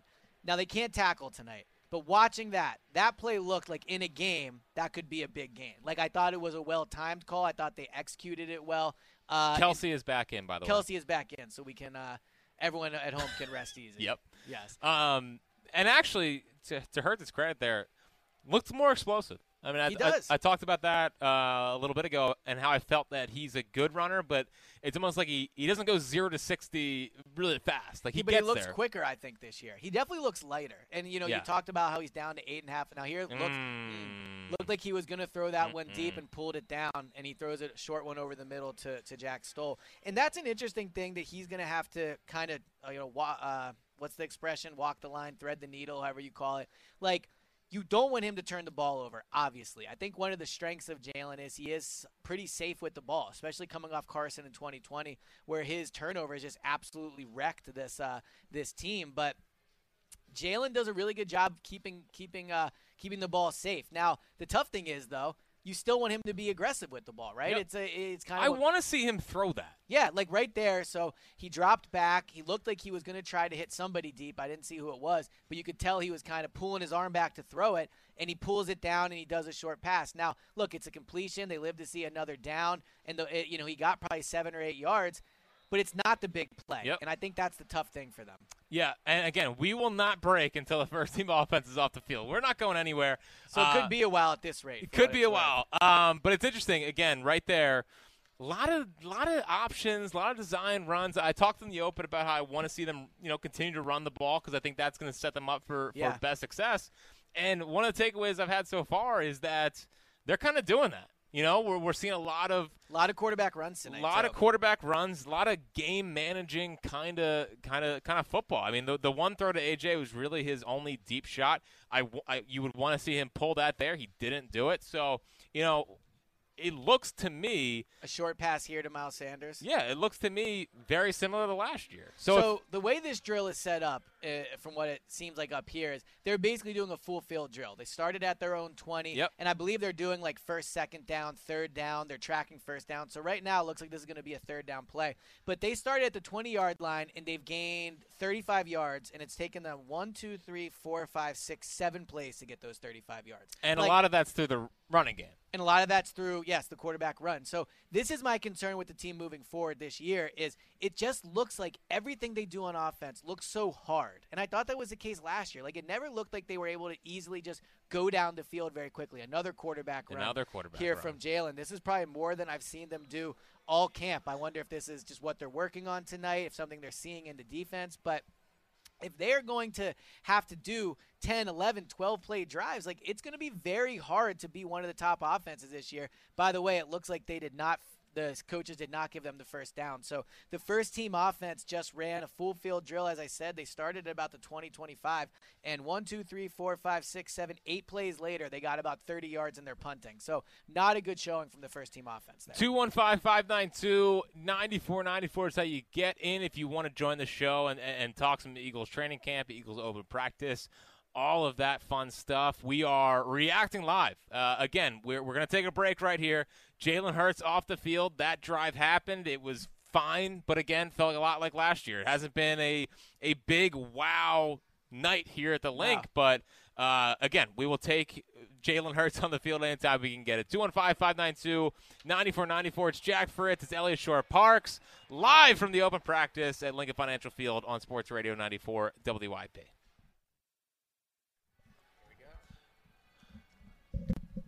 All right, welcome back. Jack Fritz, Elliott Shore-Parks, live from the Eagles open practice at the Link. And Elliott, they are entering into a period called compete. Jack, I'm so excited for this drill. This is what I always try to tell people that can't watch practice. I'm happy fans are here to see it tonight, and I'm happy we're going to be able to walk you guys through what's happening.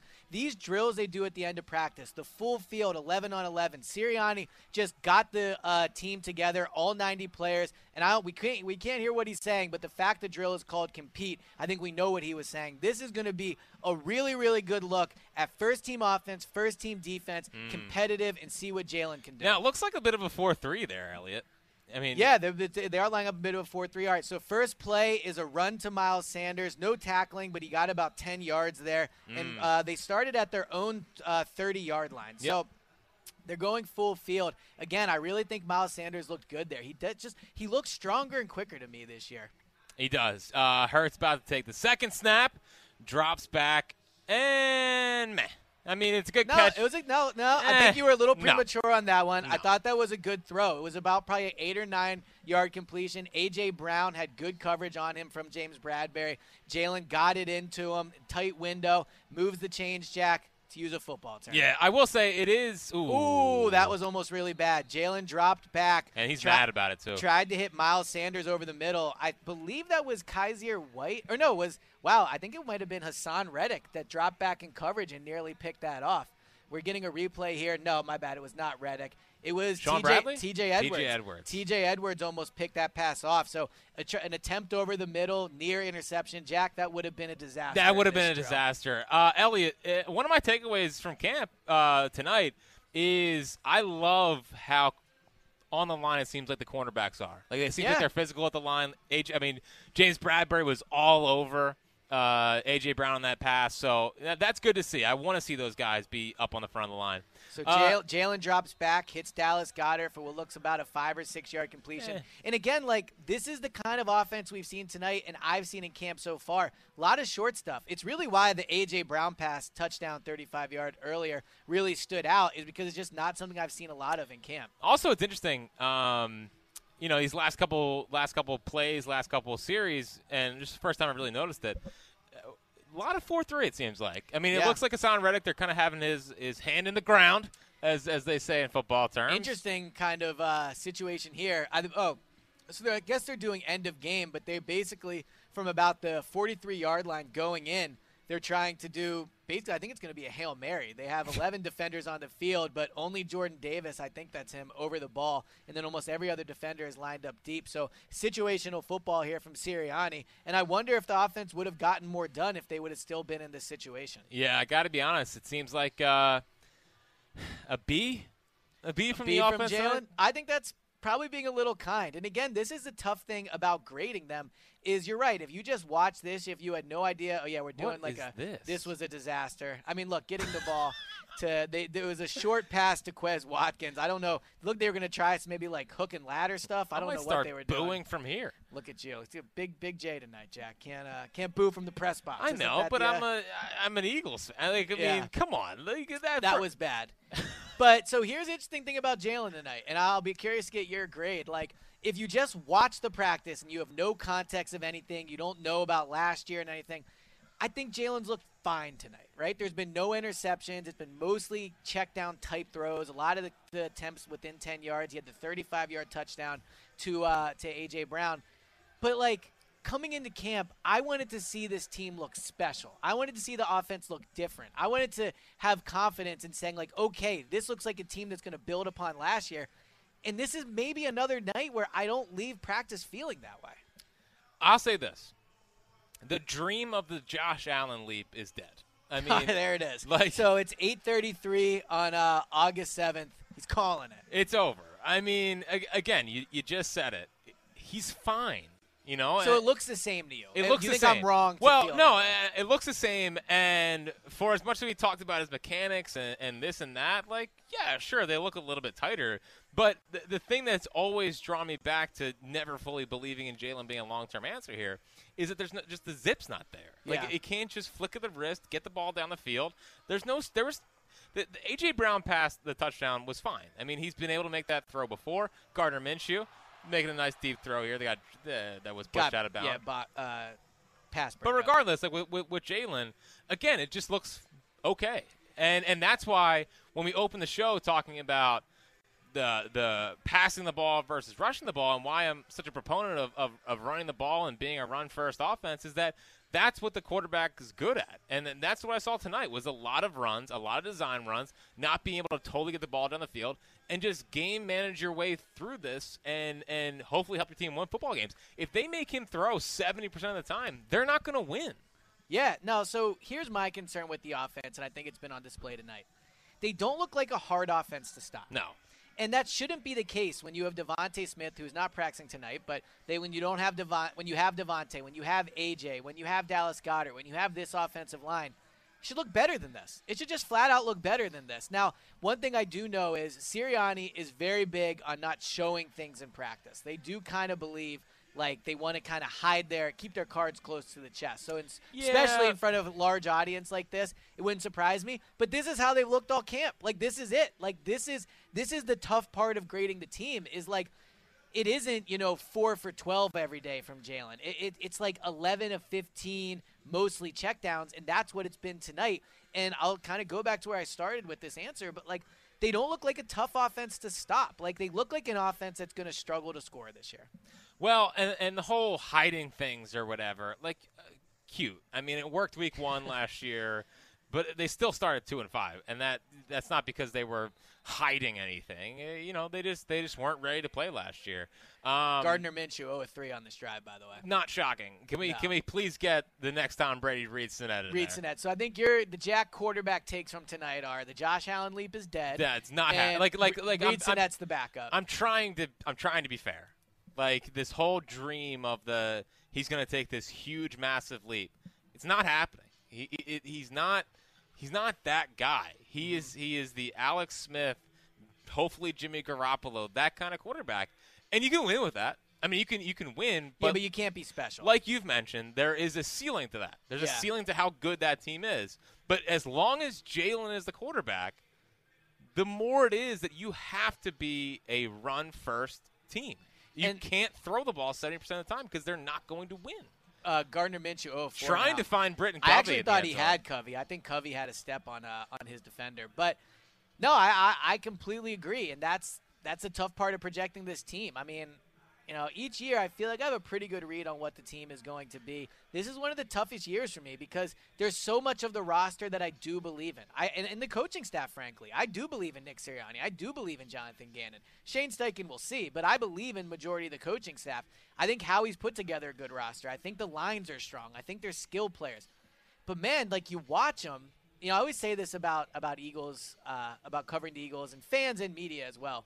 Like, you watch them play on Sunday and they lose. And then on Monday, you're mad. Tuesday, you start to get over it. Wednesday, you're like, this is a winnable game. Thursday, Friday, you're all in. And then you watch them play again, and it's like, oh, they don't look that good.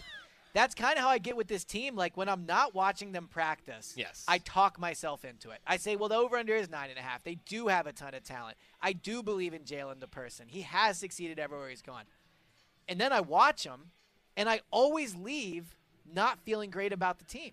Yeah, and I think that's totally fair. And as someone who is definitely a hurt skeptic, there was nothing that happened tonight that I felt any different. I felt like I was watching the same player that I saw last year. Let's sneak in Al in North Carolina. What's happening, buddy? All right, buddy. How you doing, Jack? I'm doing great. I'm doing great. How you enjoying this live practice updates? Oh, man, you guys are doing a great job, man. Appreciate it. Glad to hear it. Yeah, I was going to originally ask about Nakobe Dean, whether you guys have seen him or not.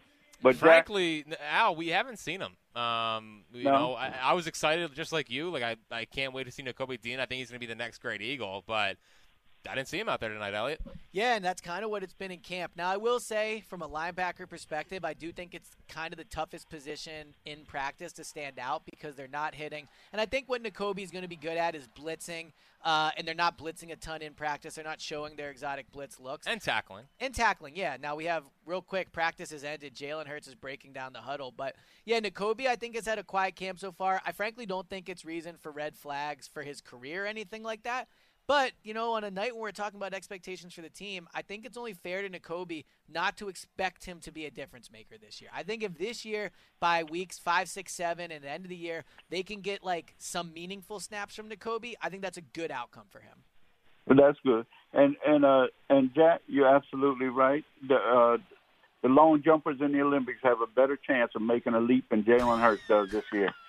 Yeah, you're absolutely right. I appreciate the call, buddy. Hopefully talk to you this week. Yeah, it's just unless you're not watching camp, unless you're just putting on blinders, you can still believe the Josh Allen leap's happening. Well, the thing about the Josh Allen comparison is – well, it's not fair, first of all. Well, yeah, it's not fair, first of all. But second of all, there's a lot of there is an example of a player like Josh Allen making that leap. There's also a lot of examples of players that we never talk about or hear anymore that don't make the leap because they don't make that leap, right? Yep. So the reason it's called the Josh Allen leap is because it's rare. It's not something you see often. But I actually think, look, people bring it up and we can talk about it, but ultimately I think you're right. It's not fair. I don't think it's something that should ever be said again, really. It's just not fair to Jalen to expect him to be Josh Allen this year. And I think, to kind of go back to where we started the show with, I understand what you're saying, that maybe the best way for them to win is going to have to be to run the ball. But, man, that's discouraging when you think about the weapons they have, the fact that that's where they were last year. Fans should want to see a different and better team this year. And if they come out and they're the same team, man, it's just super disappointing. 215-592-9494. Eagles camp is over. If you are in your car and you're driving home, get in now. Tell us what you saw here at camp. Elliot and I both left kind of feeling like Jalen Hurts is the same player he was last year. And, people wanted to see this leap happening, we're not really feeling it. But if you saw something different, we would love to hear from you as well. On the other side, we will run through all of your phone calls before getting out of here. We'll give some final takeaways. I'll get to some of these other. And we got my final stats, Jack. Come on. The final stats. Final stats for the night. We'll get to all of that, some buy or sells as we get out of here. Eagles open practice is over. Another okay night for Jalen Hurts. 215-592-9494. Gardner Minshew is running sprints down the field. Not sure why. We'll get to all of your calls and everything else. It's Shaq. It's Elliot on Sports Radio 94 WIP.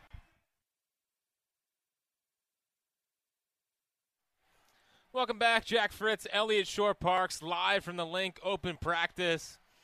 Just concluded here. We left you, and Gardner Minshew is running sprints on the field, and we come back, and he's still running sprints on the field. So getting that work in. Yeah, I guess because he couldn't complete a pass tonight, he decided, let me get some sprints in, because that's what I want from my quarterback. Yes, exactly. Now, the entire audience sang happy birthday to Jalen Hurts. It is his birthday.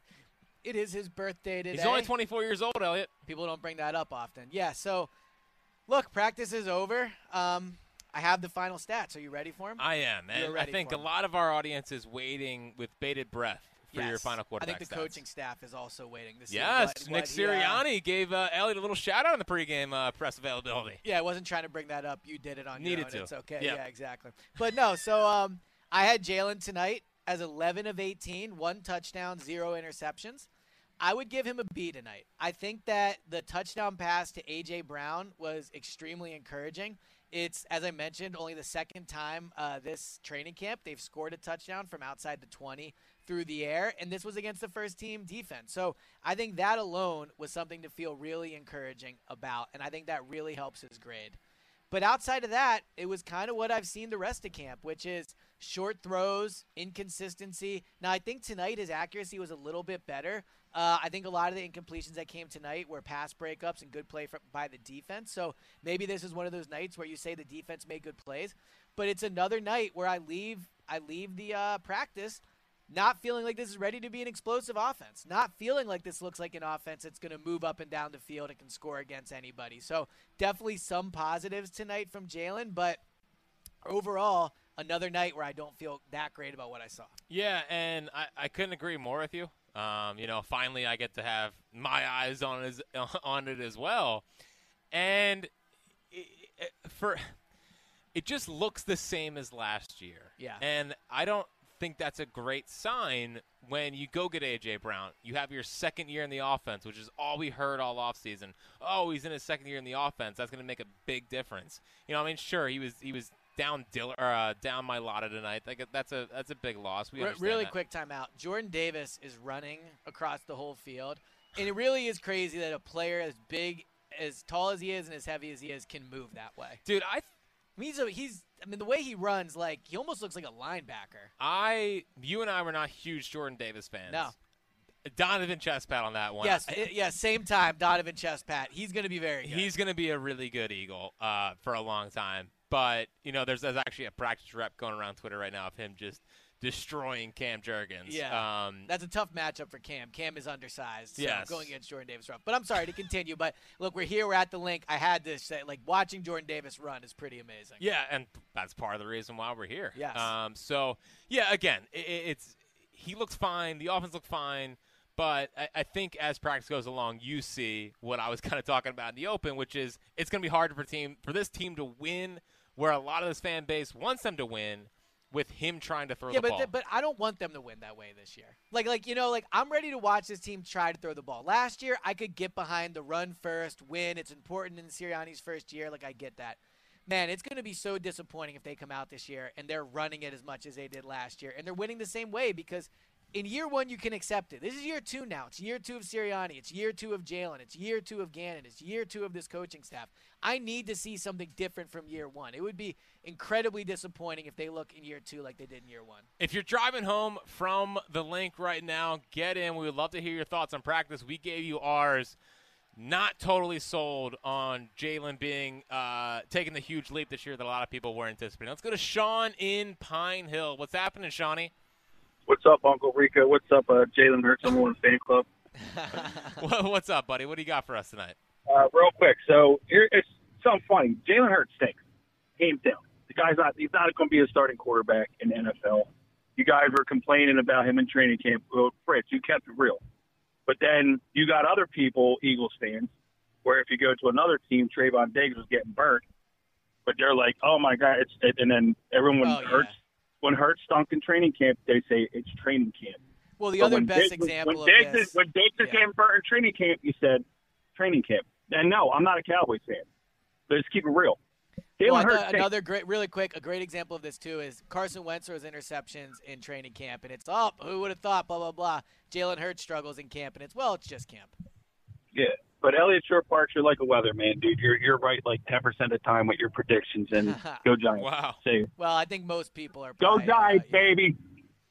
What did he say? Go Giants? Is that what he said at the end? Wow, there? maybe. Yeah. Well, look, I'm a lot of things. One thing I'm not is a weatherman in the way that I'm petrified of most weather. The only weatherman that I trust is Howard Eskin. Yeah, he's the reigning weatherman champ at the station. So let me ask you a question. We can talk about the passing game. We can talk about this team and whatnot.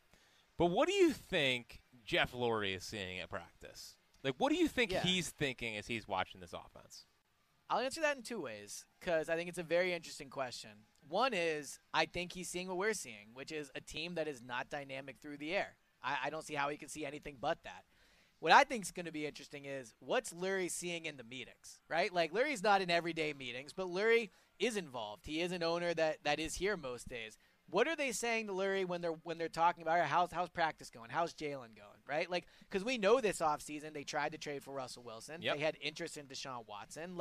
They passed on all the quarterbacks, but they certainly did their homework on them. Jeffrey's involved in all that. Mm-hmm. Jeffrey's aware that where they kind of stand with Jalen. So I think the interesting thing is what are they saying to Jeffrey in these meetings? Are they showing him tape of look, here's where we think Jalen is improving, or are these meetings kind of yeah, man, he mostly looks the same, and I'll bring it up because I think it was important.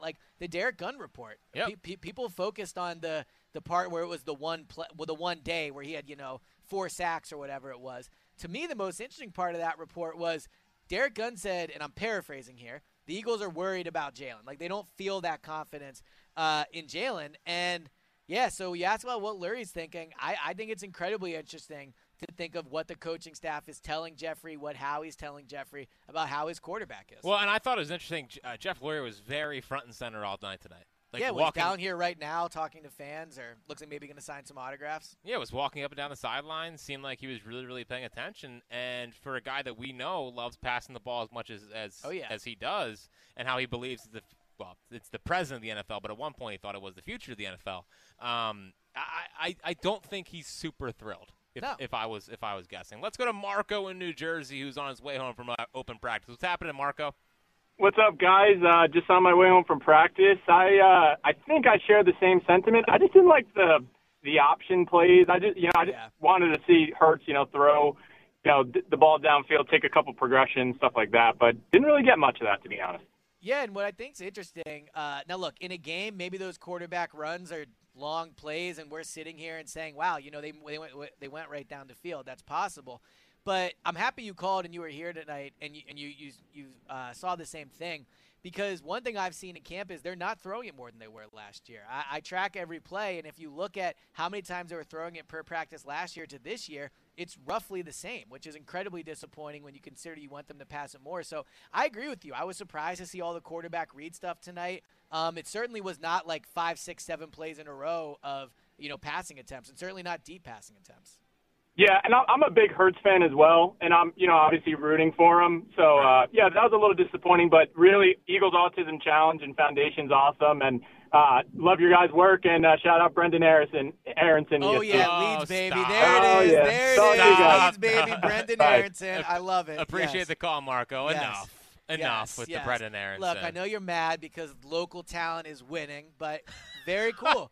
Brendan Aronson scoring it should be his goal. It was ruled an own goal, but should be his goal. Yeah. Well, I'll allow it because he's a local guy. Yeah, and because it's Sunday night at 8:55. And it's not 2 to 6 Monday through Friday. Yeah, exactly. Yeah, that's I will not allow Brendan Aronson to talk during that point. And I mean, at this point, he's the best athlete from South Jersey that I can think of. I can't think of a different center fielder for the Angels. By the way. Yes. Speaking of which, Mickey. Poor Mickey.